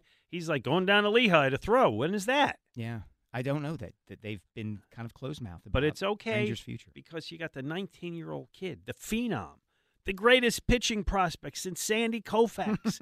Andrew Painter's going to fill the void. Not this year. No. No. I'm telling you, Mike. Well, I'm not. I don't want to say this. I'm a little nervous about it. Well, a little look, bit. I think the key to this is just treading water until Harper in particular and Hall and these other guys we're talking about start to come back. It's going to be a rough go of it in the first couple of months of the season. It just is. I think that's what they have to do. They just have to kind of hang in there until these reinforcements come back. Okay. Well, that's you're exactly right, and there have to be those guys who like turn it up a little bit. Like Bailey Falter has to be good. Yeah. Right. Yeah. We said this about Jody McDonald, by the way, big Bailey Falter. Is he fan. really? Yeah. He thinks he thinks they really have something there. You know, he's one of these guys who, like, his windup to me makes him interesting because he hides the ball so much, and it looks like it would be difficult to pick it up out of his hand. He's not overpowering. He's not blowing guys away, I don't think. But he pitched very well in his first start. If you can get more out of that, all the better. And they need that. The point I was going to make was we say this about the Eagles, that they have guys who they just need to get better. Guys like Jordan Davis and Naj Dean. Nakobe Dean. I wanted to say Najee. Dean, Nakobe right. Dean, Kenny Gainwell, guys like that. Well, the Phillies have guys like that too. Milton Williams, I put on that list. Right.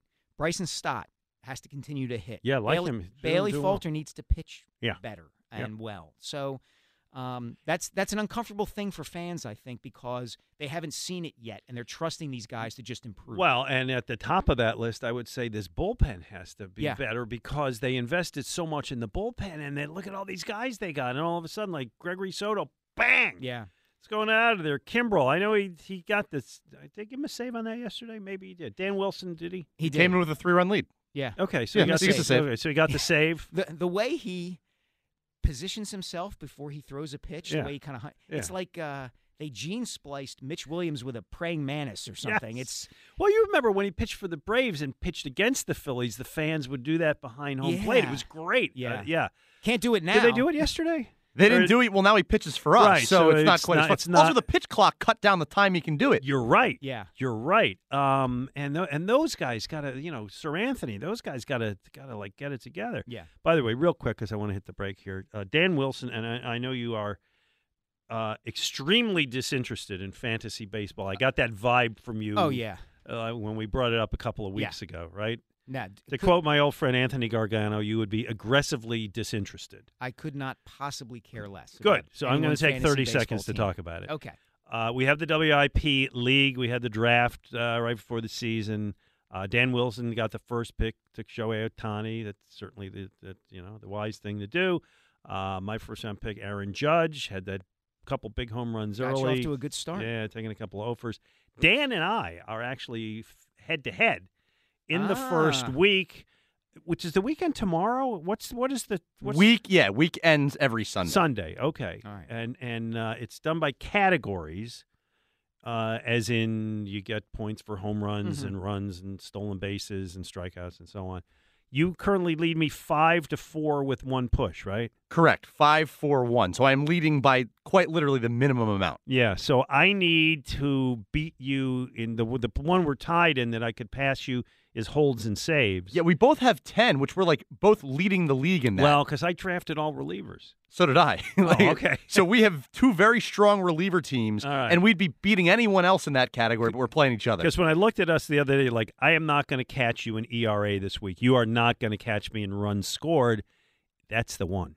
So tonight, I'm going to be looking at every reliever in baseball to see who goes. Home runs is pretty close, too. I have 9, you have 11. I feel You're not privileged catching me. to be here in Yeah, the okay, fantasy we're- baseball octagon. All right. Two-man in or all right. one-man leave. I imagine the audience cares as little as you do, but Dan and I are head-to-head, so it's kind of fun. All right. Coming up, what the hell are we doing? Oh, we got our guest coming. We got Kyle Neubeck from Philly Voice to Yeah. talk about the Sixers. Let's do that. And we're going to do what we're watching in the 12 o'clock hour. Yeah, we moved it back an hour, so.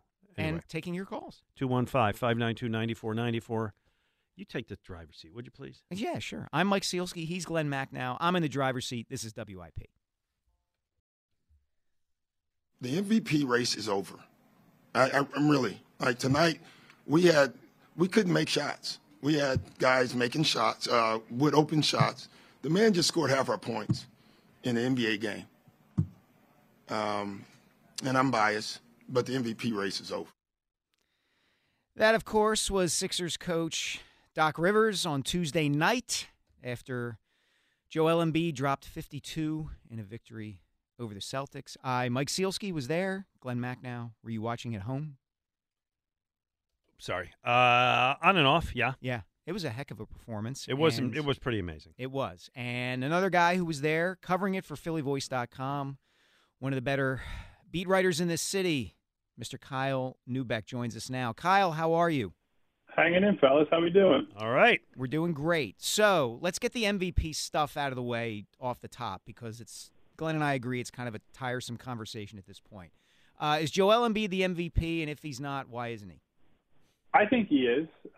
Look, I think the body of work over this season and the last 3 years, or the last 3 years combined, I should say, is just so significant at this point that I think it's pretty tough to give it to Nikola Jokic for a third straight time in general. He'd be the first guy to do that since Larry Bird did it in the early 80s. And no disrespect to Nikola Jokic, but has not had the playoff success that Larry Bird had with the Celtics in the early 80s. So to me, I think that makes it easy to say, look, Joel has maybe been the best two-way player in basketball this year. He's about to be the first back-to-back scoring champion at center since Bob McAdoo back in the mid-'70s.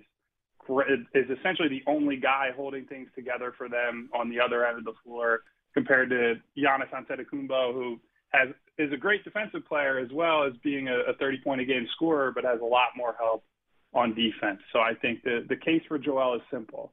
Not only is he the leading scorer, he's the most impactful, most important guy for his team on both ends. All right, let me just take a quick aside to say that you mentioned my favorite player of my youth, Buffalo Braves, Bob McAdoo. Wow. I used to go down to Memorial Auditorium and watch McAdoo and Ernie DiGregorio.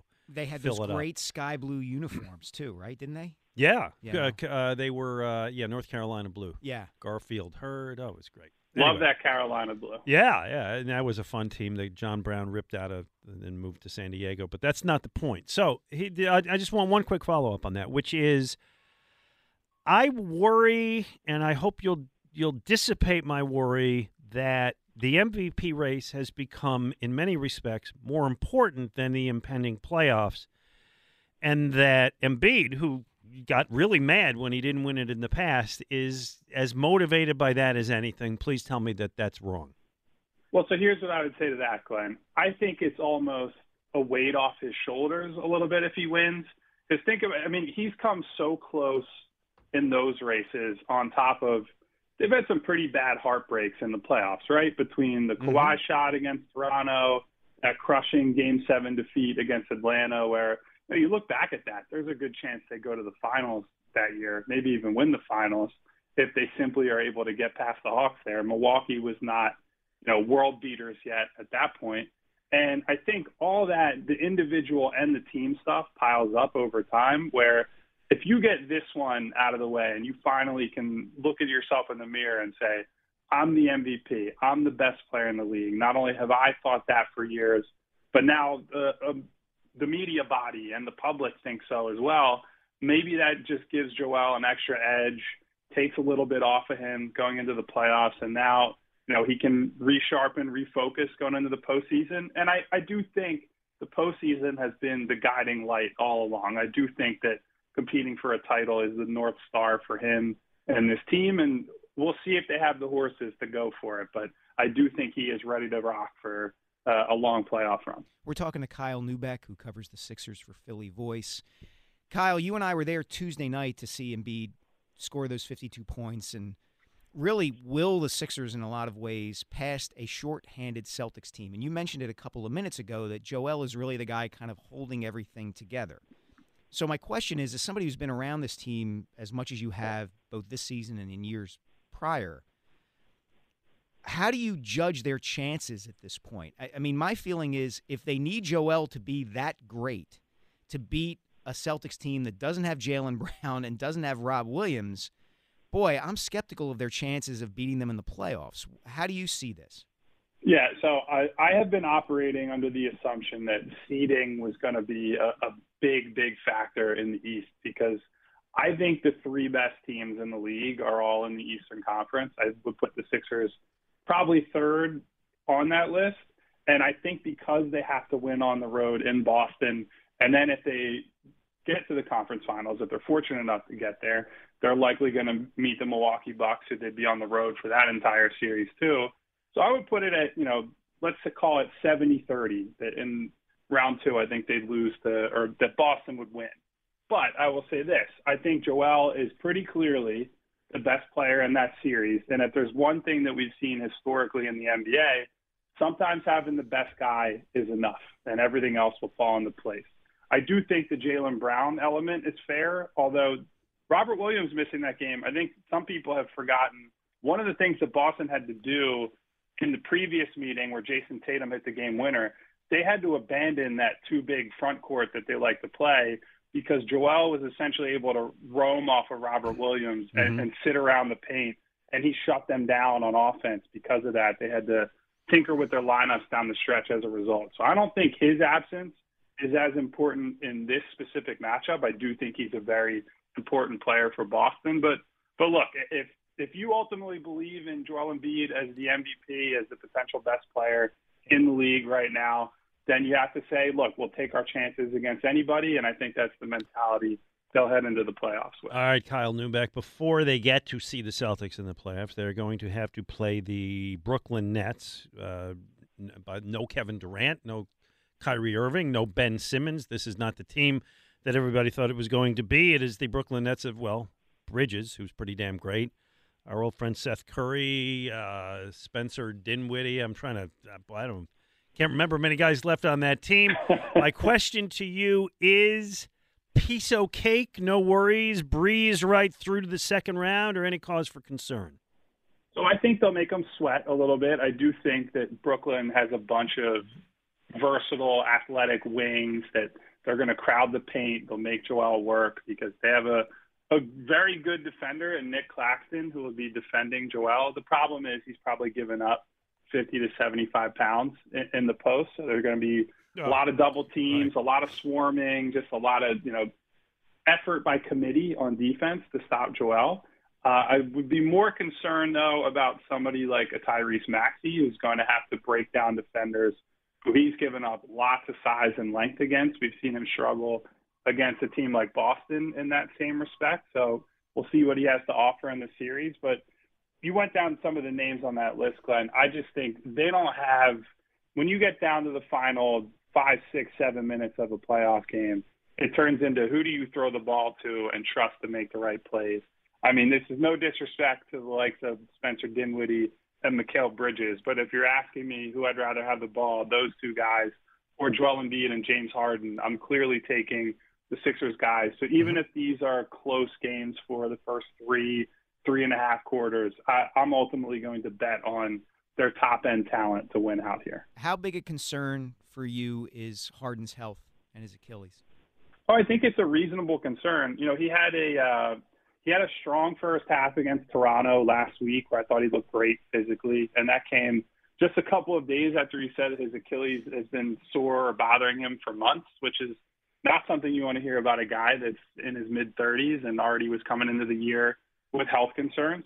There is certainly an element right now where you look at it and say, this is a guy who's been around the block who is not going to go all out at the end of the regular season, knowing that more important games are to come. But yeah, I mean, games 1 and 2 of the Brooklyn series, that is arguably the biggest storyline for me. How does James look? Is he able to break guys down off the dribble?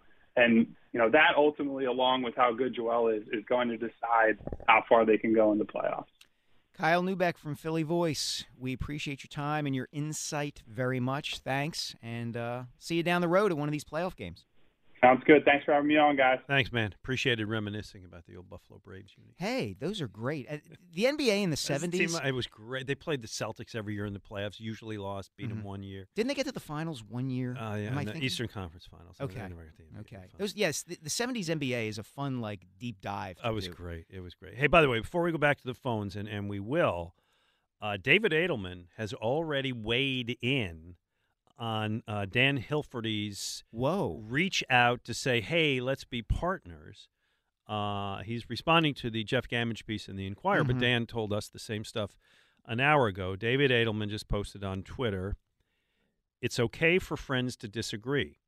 Our plans remain unchanged, but I appreciate that Dan Hilferty and his team are taking this opportunity to potentially reimagine the area around the Wells Fargo Center. Our city could benefit from other companies making private investments and big bets on the future of Philadelphia. 8 of the top metropolitan markets, have 2 arenas, more events, more concerts, more vibrancy, also more tax dollars for schools and city services. As the Inquirer editorial board said, it is not a zero-sum game, as in there was an editorial in the Inquirer today saying there's merits to both ideas. Yeah.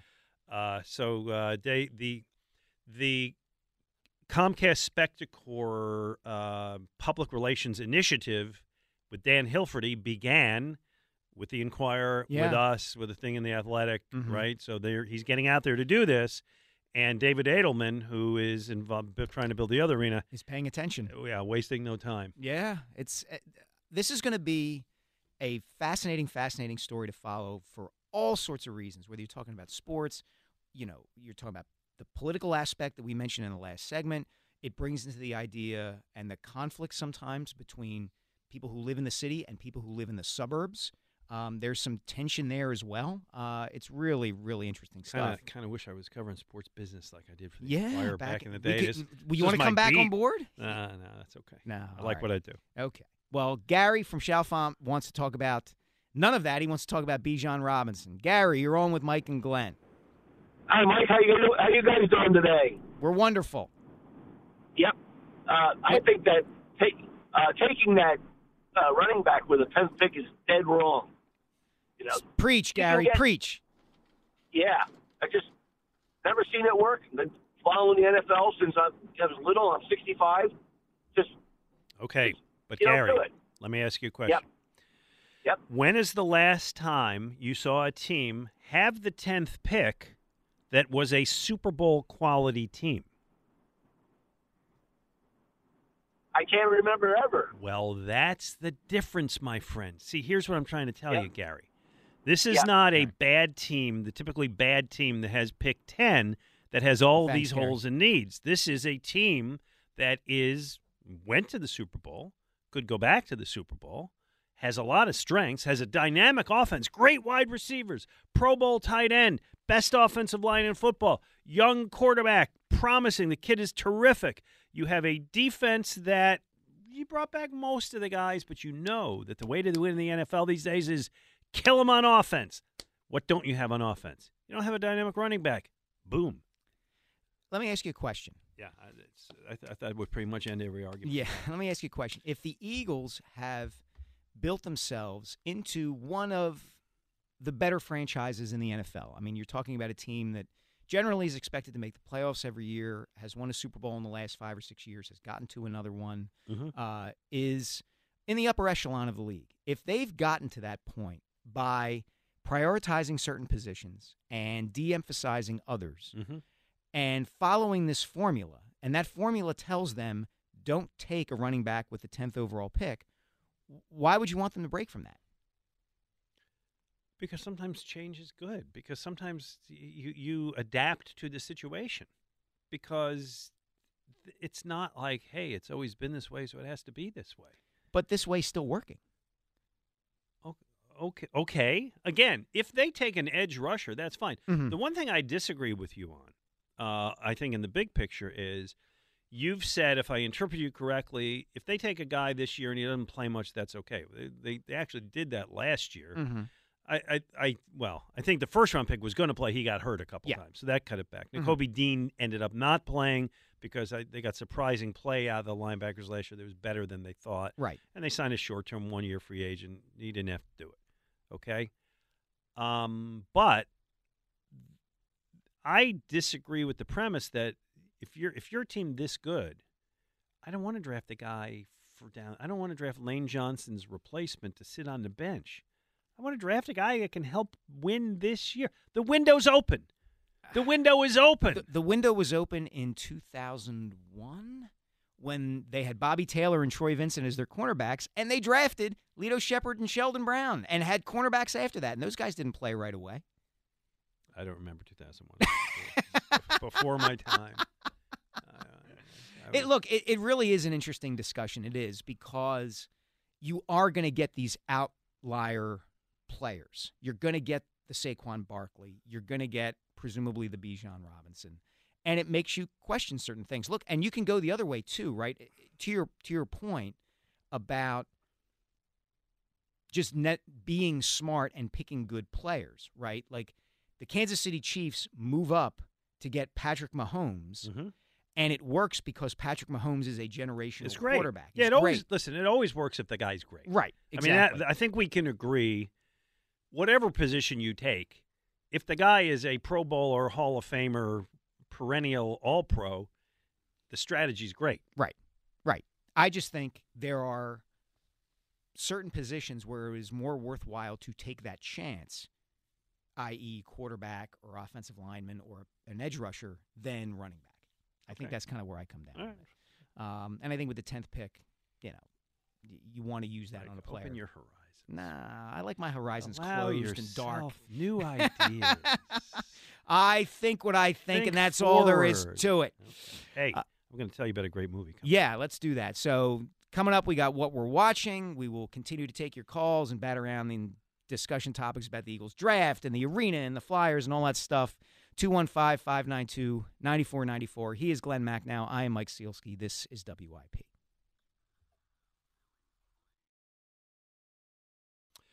What we're watching is sponsored by Guided Door and Window. Receive 20% off all windows and doors with no money down, up to 3 years to pay it off interest-free. Call Guided Door and Window today at 1-877-GO-GUIDA or visit them at GUIDA.com.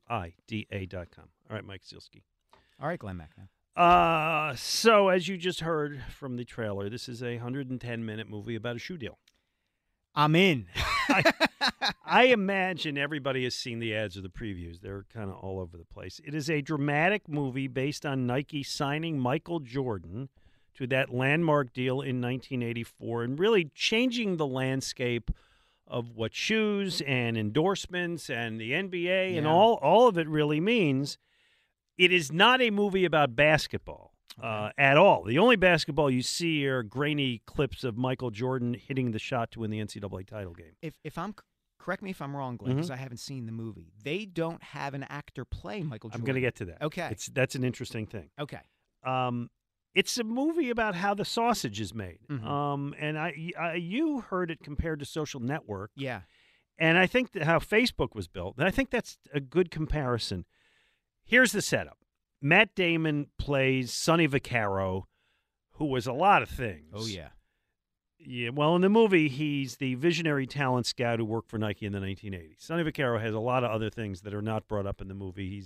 He's very antiseptically washed, which could, it may ruin the movie for some people because Sonny did a lot of things. He did some things. Yeah. Okay. Did some things. Yeah. Anyway, his job is to help decide who among the players in the 1984 draft Nike is going to get to endorse its shoes. That was a legendary draft. Oh, yeah. Oh, gosh. And he's fighting others at the company who want to spread. That's their budget, $250,000. That's their entire budget for this. Among Mel Turpin and Sam Perkins and Otis Thorpe. You're right. Like, no, Mel Turpin, I think he's got it. Oh, he's my gosh. Good. Right. Poor Mel Turpin is out there somewhere going to see this movie. I was thinking exactly the same. Right. And he's a joke line. And Charles Barkley, by the way, is dismissed. Like, no, he's a bad presence in the locker room, and nobody's going to want to see that guy on TV. That's great. John Stockton is dismissed because whoever heard of Gonzaga. Oh, my God. Okay. All these inside jokes. That's great. That all work now. So Vaccaro senses Jordan is going to be the future of basketball. He sees it. So he's got to convince Phil Knight, who is played very goofily by Ben Affleck. Phil Knight is kind of goofy. Yeah, well, in fairness, he's all goof in this thing. He's got to convince him to go in, and Affleck, by the way, directs the movie. And he's also got to convince Jordan's agent, David Falk, played by a scenery-chewing guy named Chris Messina, who I've seen before, but I couldn't tell you, to go in with Nike, which was back then kind of the minor league company compared to Adidas and Reebok. Nike reps, when that company started, would drive around to neighborhoods and cities around the country and sell sneakers out of the trunks of their cars. Yeah, they were the scrappy underdog at the time. And he's also got to convince Michael Jordan's mother, played by Viola Davis, who, by the way, is the best character in the movie.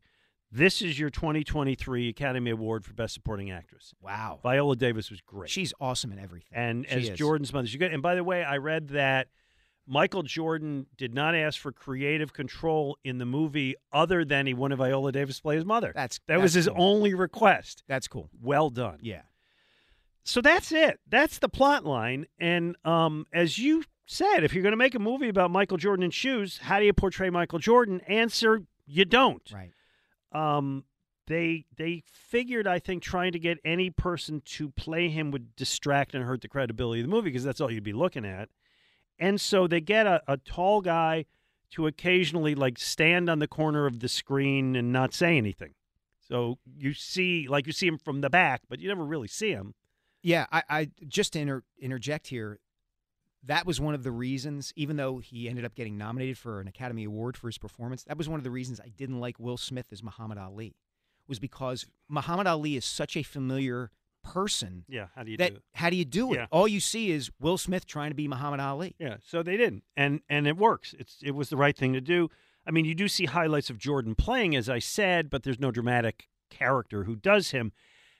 I highly recommend this movie. I really liked it. I've never been a shoe guy personally. I was like in my mid-20s when the whole shoe thing exploded, and I think I was a little bit too old of it. I mean, as you can see by the way I normally dress, like, I don't care. No. No, you don't. So I was not the person saving up the week's paycheck to go buy the latest model Air Jordans.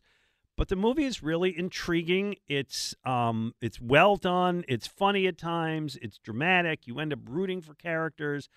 Air is the name of the movie. Ben Affleck is the director. Matt Damon stars. Jason Bateman is in it. I had Viola Davis is in it. It's got a great cast. Really good cast. And go see it in the theater. Air. I give it 3.5 stars. All right. I do want to see it. I just haven't gotten the chance to head out there and get to the theater yet. So that's great. That's good to know. So we have someone on the line here actually wants to someone of some note and repute who wants to weigh in on the Sixers Arena question, and it is former mayoral candidate, almost a mayor, familiar name to anyone who's been in and around Philadelphia over the last, quarter to half century. Sam Katz joins us. Hi, Sam. Quarter to a half century? Don't you think? I gave you a pretty wide berth there, Sam. Yes. Thank you, Mike. Hey. Good morning or good afternoon, guys. I appreciate your taking my call. I've been listening and read the paper this morning, obviously. And I just wanted to make a couple of quick comments about this arena project. Number one, it has been sold as a privately financed project, meaning the public will not have to subsidize it. And I just want to quickly tell you that in 1993, as the Spectrum 2, now Wells Fargo Center, was being financed, the critical part of it was that both teams were going to be in the building. And Harold Katz, owner of the 76ers at the time, and Ed Snyder had a handshake. And then Harold announced he was going to Camden. Yeah. And within 24 hours, the private financing fell apart. It was being led by PNC Bank. The idea, and that, by the way, that building cost $160 million. Not $1.4 billion or $5 billion. Yeah. The idea that you could privately finance an arena at that price is so ridiculous. So the question I have for David Edelman and the 76ers is how much public money is going to be necessary to make this project work? Comparing it to cities like Los Angeles and New York. By the way, New York has 4 arenas. and only one of them is successful, and that's Madison Square Garden. Why? 2 teams. The UBS Center has the Islanders, the Barclays Center has the Nets, and whatever they call the building in Newark has the Devils. Mm-hmm. And they all function marginally or at a loss. In fact, I think in 2022, the combined ownership of the Brooklyn Nets and the Barclays Center lost $75 million. When the question is put forward to the public, the question that hasn't been asked and certainly hasn't been answered is, where is the rest of the money going to come from? Billionaires don't tend to make investments that lose money. And the prospect of 110 events in a $1.5 billion building is certainly a money loser. And it can't happen without both state and or other SEPTA support. The city, obviously, they said the city will not be asked for money, which is good because the city doesn't have any. Well, let me weigh in on something just in terms of the city money. At minimum, isn't it going to require a huge investment in infrastructure down there? The city at a will minimum. Yes. Yeah, that the city will. I mean, this and I agree with your premise, but kind of adding to it, even if they say, hey, we can do this on our own, they're not going to rebuild the subway down there. They're not going to rebuild the on and off ramps. All of the stuff that the city would have to do that would be, or maybe the state gets involved, you get federal money, I don't know. But there's going to have to be a lot of tax money beyond the arena just to surround the arena. Well, and I'm assuming that all of those ancillary costs are built into the cost of the project. And I don't know that because obviously the Sixers haven't disclosed any of that. But if you think about how complicated the site is and how much disruption, the fact that you would be building only at night, which is double time for most of the construction trades, I just don't understand how you can get this far without answering a fundamental question, which is how are you going to pay for it? And the answer is they can't. So by getting us all a little bit enthusiastic, maybe passing a few ordinances, getting some other civic actions taken by the city, we get down this road to a point where we're dating, now we're getting married. And we don't really find out that our future partner is going to need $500 million to $750 million of our money. So, Sam, let me play devil's advocate here. I would imagine that people on the opposite side of where you come down on this would say, okay, something has to be done, though, about the Market East area, that Philadelphia is a donut, and that's the hole, and we need to fill that hole. So what do you say to that? Well, then the question becomes, if something needs to be done, not an arguable fact, is there only one choice? Is this the only thing we could do? Is this the only option available to Philadelphia? And I know that Jeff Gamage's article originally was sort of raising the question, do we need another arena? Do we need two? And can we seating market in Philadelphia? There are already 3 buildings. This is not a corporate intensive environment. Selling naming rights, selling all the advertising. It works when you have 230 events, 250 events in your building. But the discount that those organizations buying those rights will pay for half that number of events, half that number of television coverage, is going to make the building unfinanceable. And the 76ers have simply been unwilling to either talk to us about it or they're denying it and hoping that this will not be something anybody raises. All right. And when I heard Glenn say that he wished he was still covering sports business, I called. I appreciate that. Thank you. So last question for me, and thank you, because I am not as in touch with these details as I used to be. What would be if the Sixers said, well, asked you, I guess, what should we do? Do you think they would be wise to take up Hilferty on the offer of, hey, we'll co-own the Wells Fargo? What would be the smart move by the Sixers? Well, let's go back to how we got to the South Philadelphia Sports Complex, which was both the Lincoln Financial Field and Citizens Bank Park. Each got $200 million in public subsidy. And in order for the state government to do that, they had to subsidize Heinz Field and PNC Park in Pittsburgh, and they had to subsidize minor league stadiums all over the state. And $1 billion was spent on sports facilities. The politics of the day don't make that possible. So the question of coming back to South Philly and maybe envisioning something for the point in time when this building expires after having just invested $400 million would be a great thing. I mean, we've put so much emphasis and money into the sports complex. This is the unraveling of the sports complex. And I didn't find Edelman's tweet to be particularly persuasive because this is what the city decided to do 30 years ago, to create a sports and entertainment district that would be easily accessible through public transit and via vehicular transit. And that quality certainly exists at Jefferson Station in Market East, but the parking issue is a nightmare. So I just think there's an opportunity to envision something in South Philadelphia that could rival the vision that the Sixers have put out here without the risk of failing to generate either the attendance or the events, and therefore not needing public money. Sam, last one from me. You started our conversation by referencing Harold Katz's threat to move the Sixers to Camden back in 1993. If the Market East project falls through, for whatever reason, the upcoming mayoral election, anything, do you foresee the Sixers making a similar threat? Well, first of all, just to remind you, it wasn't a threat. He actually had a deal with Governor Whitman. That's right. And they were going to build a Camden Arena, and the state of New Jersey was going to subsidize it.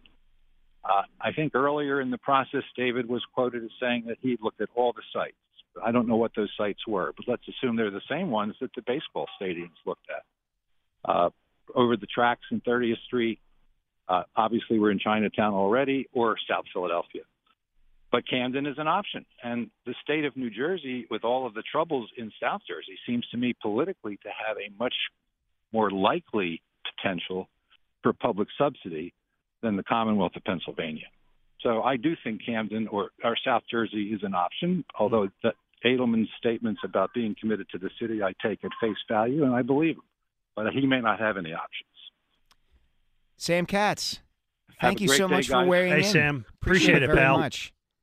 Really interesting. Yeah, really interesting stuff. He's plugged in. He knows all this stuff. Yeah, he does. He absolutely knows what's going on. So, Andy, hang in there. We will get you in our final segment. Glenn's going to take us out to the break here, I think, and we'll be back in a bit. I am. 215-592-9494. Also coming up, what we forgot to talk about with Dan Wilson. Some good fantasy baseball stuff in that, I imagine. Oh, I'm already on the way out the door. Hey, are you tired of dealing with those old, inefficient windows in your house? Maybe it's time to go Guida. How about that drafty, beat-up-looking entry door that you've painted over more times you can count? Well, go Guida. If you need added protection from the elements with a new storm door, go Guida. And what about that sliding patio door, the garage door you've been meaning to replace? Go Guida. Whatever your home improvement needs are, I suggest you go Guida with the great people at Guida Door and Window.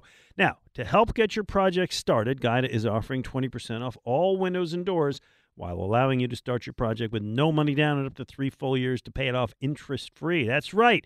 Receive 20% instant savings with the luxury of paying off your project interest-free for up to 36 months. Restrictions apply. Offers for a limited time. So what are you waiting for? It's time you finally go Guida. Call today. Schedule a free in-home estimate at 1-877-GO-GUIDA or visit them at GoGuida.com. That's go, GUIDA.com. From the Augusta National Golf Club, Westwood One Sports presents this special report on the Masters. I'm Ted Emmerich. With the second round suspended Friday afternoon, Fred Couples had all night to think about how he'd play 18 to try to make the cut and make history. Couples returned this morning, made bogey, and at 63 years, 6 months, and 5 days old, Couples is the oldest player to ever make the cut at the Masters. He'll return to the chill and the rain a bit later for the third round. You would think if it stays like this, I'm not being an idiot, but there's going to be a bogey in every group just because it's so hard, and the par fives now are difficult. So, it is what it is. Am I going to look thrilled to play 18 holes in this afternoon? No. I'm a wimp. I'm an old wimp, but I'm excited to play, and, I don't wear gloves, so I've got a couple hours to try and figure out what I'm going to try and do if it stays like this all day long. Couples won the Masters in 1992. He is 1 over par, 13 off the lead. Couples tees off later this hour. You're listening to coverage of the 2023 Masters on Westwood One. If you have ever thought about remodeling your bathroom but were worried it would take too long or cost too much, then stop worrying. Right now, Jacuzzi Bath Remodel has designed a collection of high-quality custom products and perfected the one-day remodeling experience so you can enjoy your new bathroom faster than ever before. It's a worry-free bath remodel from the most trusted brand name in the business, Jacuzzi. For a virtual or in-home appointment, call 800-826-9895. That's 800-826-9895. 800-826-9895. If you have ever thought about remodeling your bathroom but were worried it would take too long or cost too much, then stop worrying. Right now, Jacuzzi Bath Remodel has designed a collection of high-quality custom products and perfected the one-day remodeling experience so you can enjoy your new bathroom faster than ever before. It's a worry-free bath remodel from the most trusted brand name in the business, Jacuzzi. For a virtual or in-home appointment, call 800-826-9895. That's 800-826-9895. 800-826-9895. 49 degrees at Augusta National. We should have rain all afternoon for the third round. So we've got threesomes teeing off at the 1st and the 10th to speed things along just in case we have a delay. Let's check the leaderboard, sponsored by Dell. For your small business needs, call a Dell Technologies advisor today at 877-ASK-DELL. Brooks Koepka has been a machine the first 2 days. He leads at 12 under par. John Rahm at 10 under. First time in Masters history, there have been 2 players in double figures after 36 holes. Rahm 2 back. Texas A&M senior Sam Bennett 8 under. Those 3, Koepka, Rahm, and Bennett, tee off early next hour. Tiger Woods just made the cut at 3 over despite bogeys at 17 and 18 this morning, the 23rd consecutive made cut for Woods at the Masters. From Augusta, I'm Ted Emmerich, Westwood One Sports. WIP, Mike Sealski, Glenn Mack now, closing out the show here in a couple of minutes. Go Birds Radio with Rob Ellis and Elliott Shore Parks coming up at 1 o'clock. Speaking of the Birds, let's go to Nick in Collegeville. He wants to weigh in on Glenn's ridiculous idea about drafting Bijan Robinson. I didn't say that to Dan, and I want to make 2 quick points. Go ahead, Nick. Before I get to the running back. Listen, I found this week's episode, Saturday's, today's show great. It was great to hear from some really important, powerful people in Philadelphia. But I got to say now at the end, I need these guys to be adults and work it out and talk about it. And the last thing is, just because we did something for 30 years, like Mr. Cat said, that doesn't mean it's right, and we should stay that way. And just like we should move something to Center City isn't also right. We should just talk about it. It's adults. It's 2023 now. Mm-hmm. So, next thing, Bijan. Does it have to be a 10? I mean, can we discuss Bijan later in the first round? I don't want him at number 10.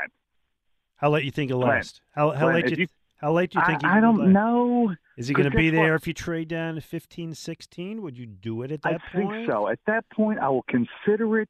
And I understand your point, Glenn. You don't want another offensive lineman because he's got to sit and he's going to be drafted in the top 10. You don't want another, maybe defensive tackle because you have too much invested in DT right now. But I can't do, you and Ike are going 10, number 10. I can't do him at 10. I can't even think about that. I hear you. Gotcha. Thanks, Nick. Thanks. I hear that. Yeah. Andy doesn't, in Huntington Valley, doesn't really care about who the NBA MVP is. Am I right about that, Andy? Absolutely. Hey, Glenn, how are you? Hey, great, Andy. Nice to hear from you. Yeah. So, what's more important, MVP or winning a championship? I agree. Does having the accolade of I'm the MVP and you're sitting home again after round 2 of the playoffs mean anything? They make way too much out of this. I thoroughly agree. Here's the thing, Andy, and thanks so much. We got to let you go because we're almost through here. I think, Glenn, that it's not primarily Joel Embiid, although he wants to win the award, who really would feel slighted if he didn't get it.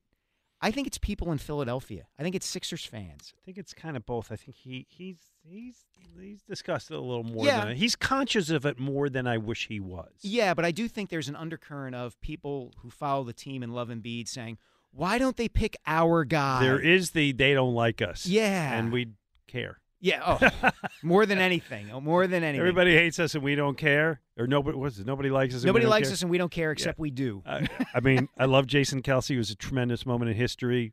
It's not true. No, not at all true. Dan Wilson, what did we forget to talk about? Got a few things here as we wrap up the first week and a half, I will say, of the Major League Baseball season. We've seen the rule changes get put into effect here now during the regular season. There's been largely positive reviews on the pitch clock. I was up at Yankee Stadium the other day for the day game, and it was an electric moment watching Nick Castellanos get a full count walk on a pitch count violation. I had never seen anything like that. Like, literally the clock expired, and then he ran to first base. Also yesterday, here's something I didn't even think about, the Phillies fans counting down the clock to try and get in Hunter Green's head. That's really good. I like that. It felt like a high school gym. That's I think great. they should count a few seconds ahead to get them to fire the pitch off too soon. like the that. end of a shot clock or something like that. That's good. So we've seen a lot there. But Glenn, I have an update here on your bet with Jody, and of course the bet is you need to see steals increase by 10%. Correct. Early returns in your favor, they're up 12% within the first week from where they were a year ago, and attempts are up 67%. Wait. Attempts are up 67%. But stolen bases only 12? Successfully. A lot of guys getting thrown out. Yeah. Wow. All right, 12 is a little closer than I want. I want to win that bet going away. I enjoy the lead. Mm-hmm. Jody and I have the stupid baseball bet. There's going to be a dinner involved. You got to stay focused, Glenn. Yeah, I need a little more stealing. You got to close this out. They got to sit Real Muto and play Garrett Stubbs. But as you were saying, though, Jody, I was producing him earlier this week, did seem to waver a little bit on his take. I think he's sensing. Yeah, I think he's not as strong about it. Yeah. And by the way, the big part of that, I think, to me, is the rules on the disengagement. I just hate that word, but how many times the pitcher can throw to first. I think that's it, because if you're a base runner and you can make him throw over twice, after that, baby, I'm taking off. Get a walking lead. Yeah. Get one of those Ricky Henderson kind of leads. I should just clarify, by the way, I don't know how you're factoring the percentage, but I'm talking about the success rate. So at this point last year, 61 stolen bases on 89 attempts. This point this year, 124 stolen bases on 154 attempts. Wait, last year there were 61, now there's 124? But I My was saying boy, how did you do in math? 12% on success rate. No, it's way out. It's not. It's the number of stolen bases. So last year was 61. I left out success rate. I just wanted to clarify that. Hey, man. You're cruising.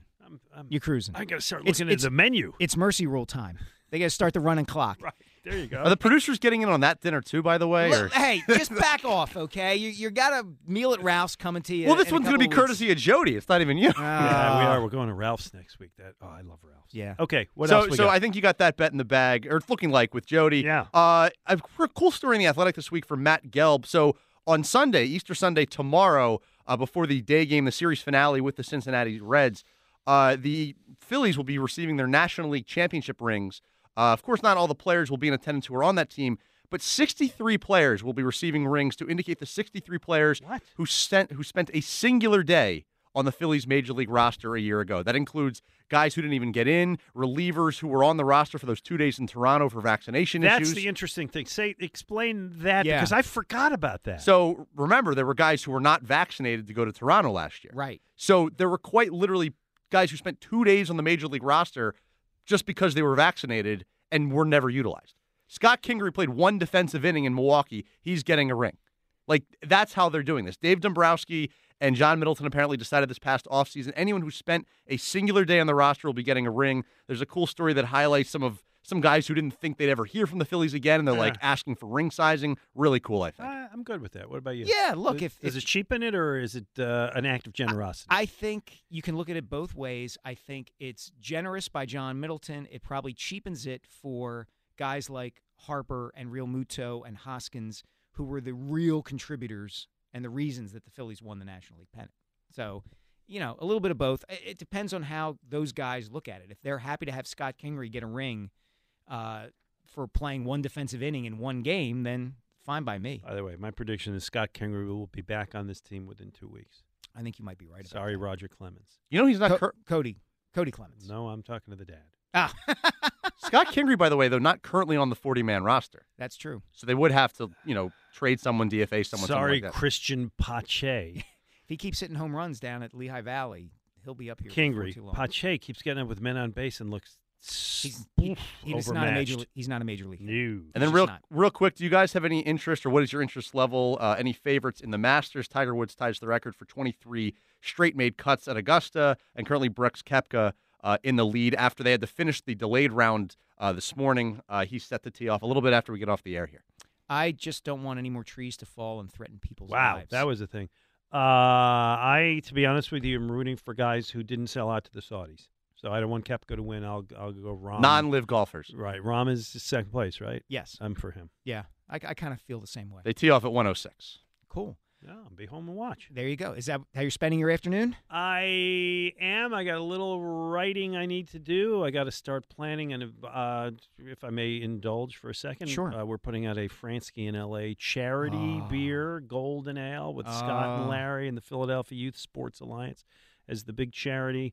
I have an event I need to plan for June the 8th at one of our breweries, which is going to be open to all the public and a lot of fun and raise some charity money. So I'm planning some of that today, including Mike Sealski will be there selling his books, even if he doesn't know it yet. I will be there. I'm actually prepping for a couple of events too. One of which is Monday night at the Philadelphia Free Library. I'm going to be hosting a Q&A with author Jennifer Senior, who won the Pulitzer Prize last year for feature writing. Yeah, and has written a book about a high school classmate of mine named Bobby McIlvaine. The book is called On Grief.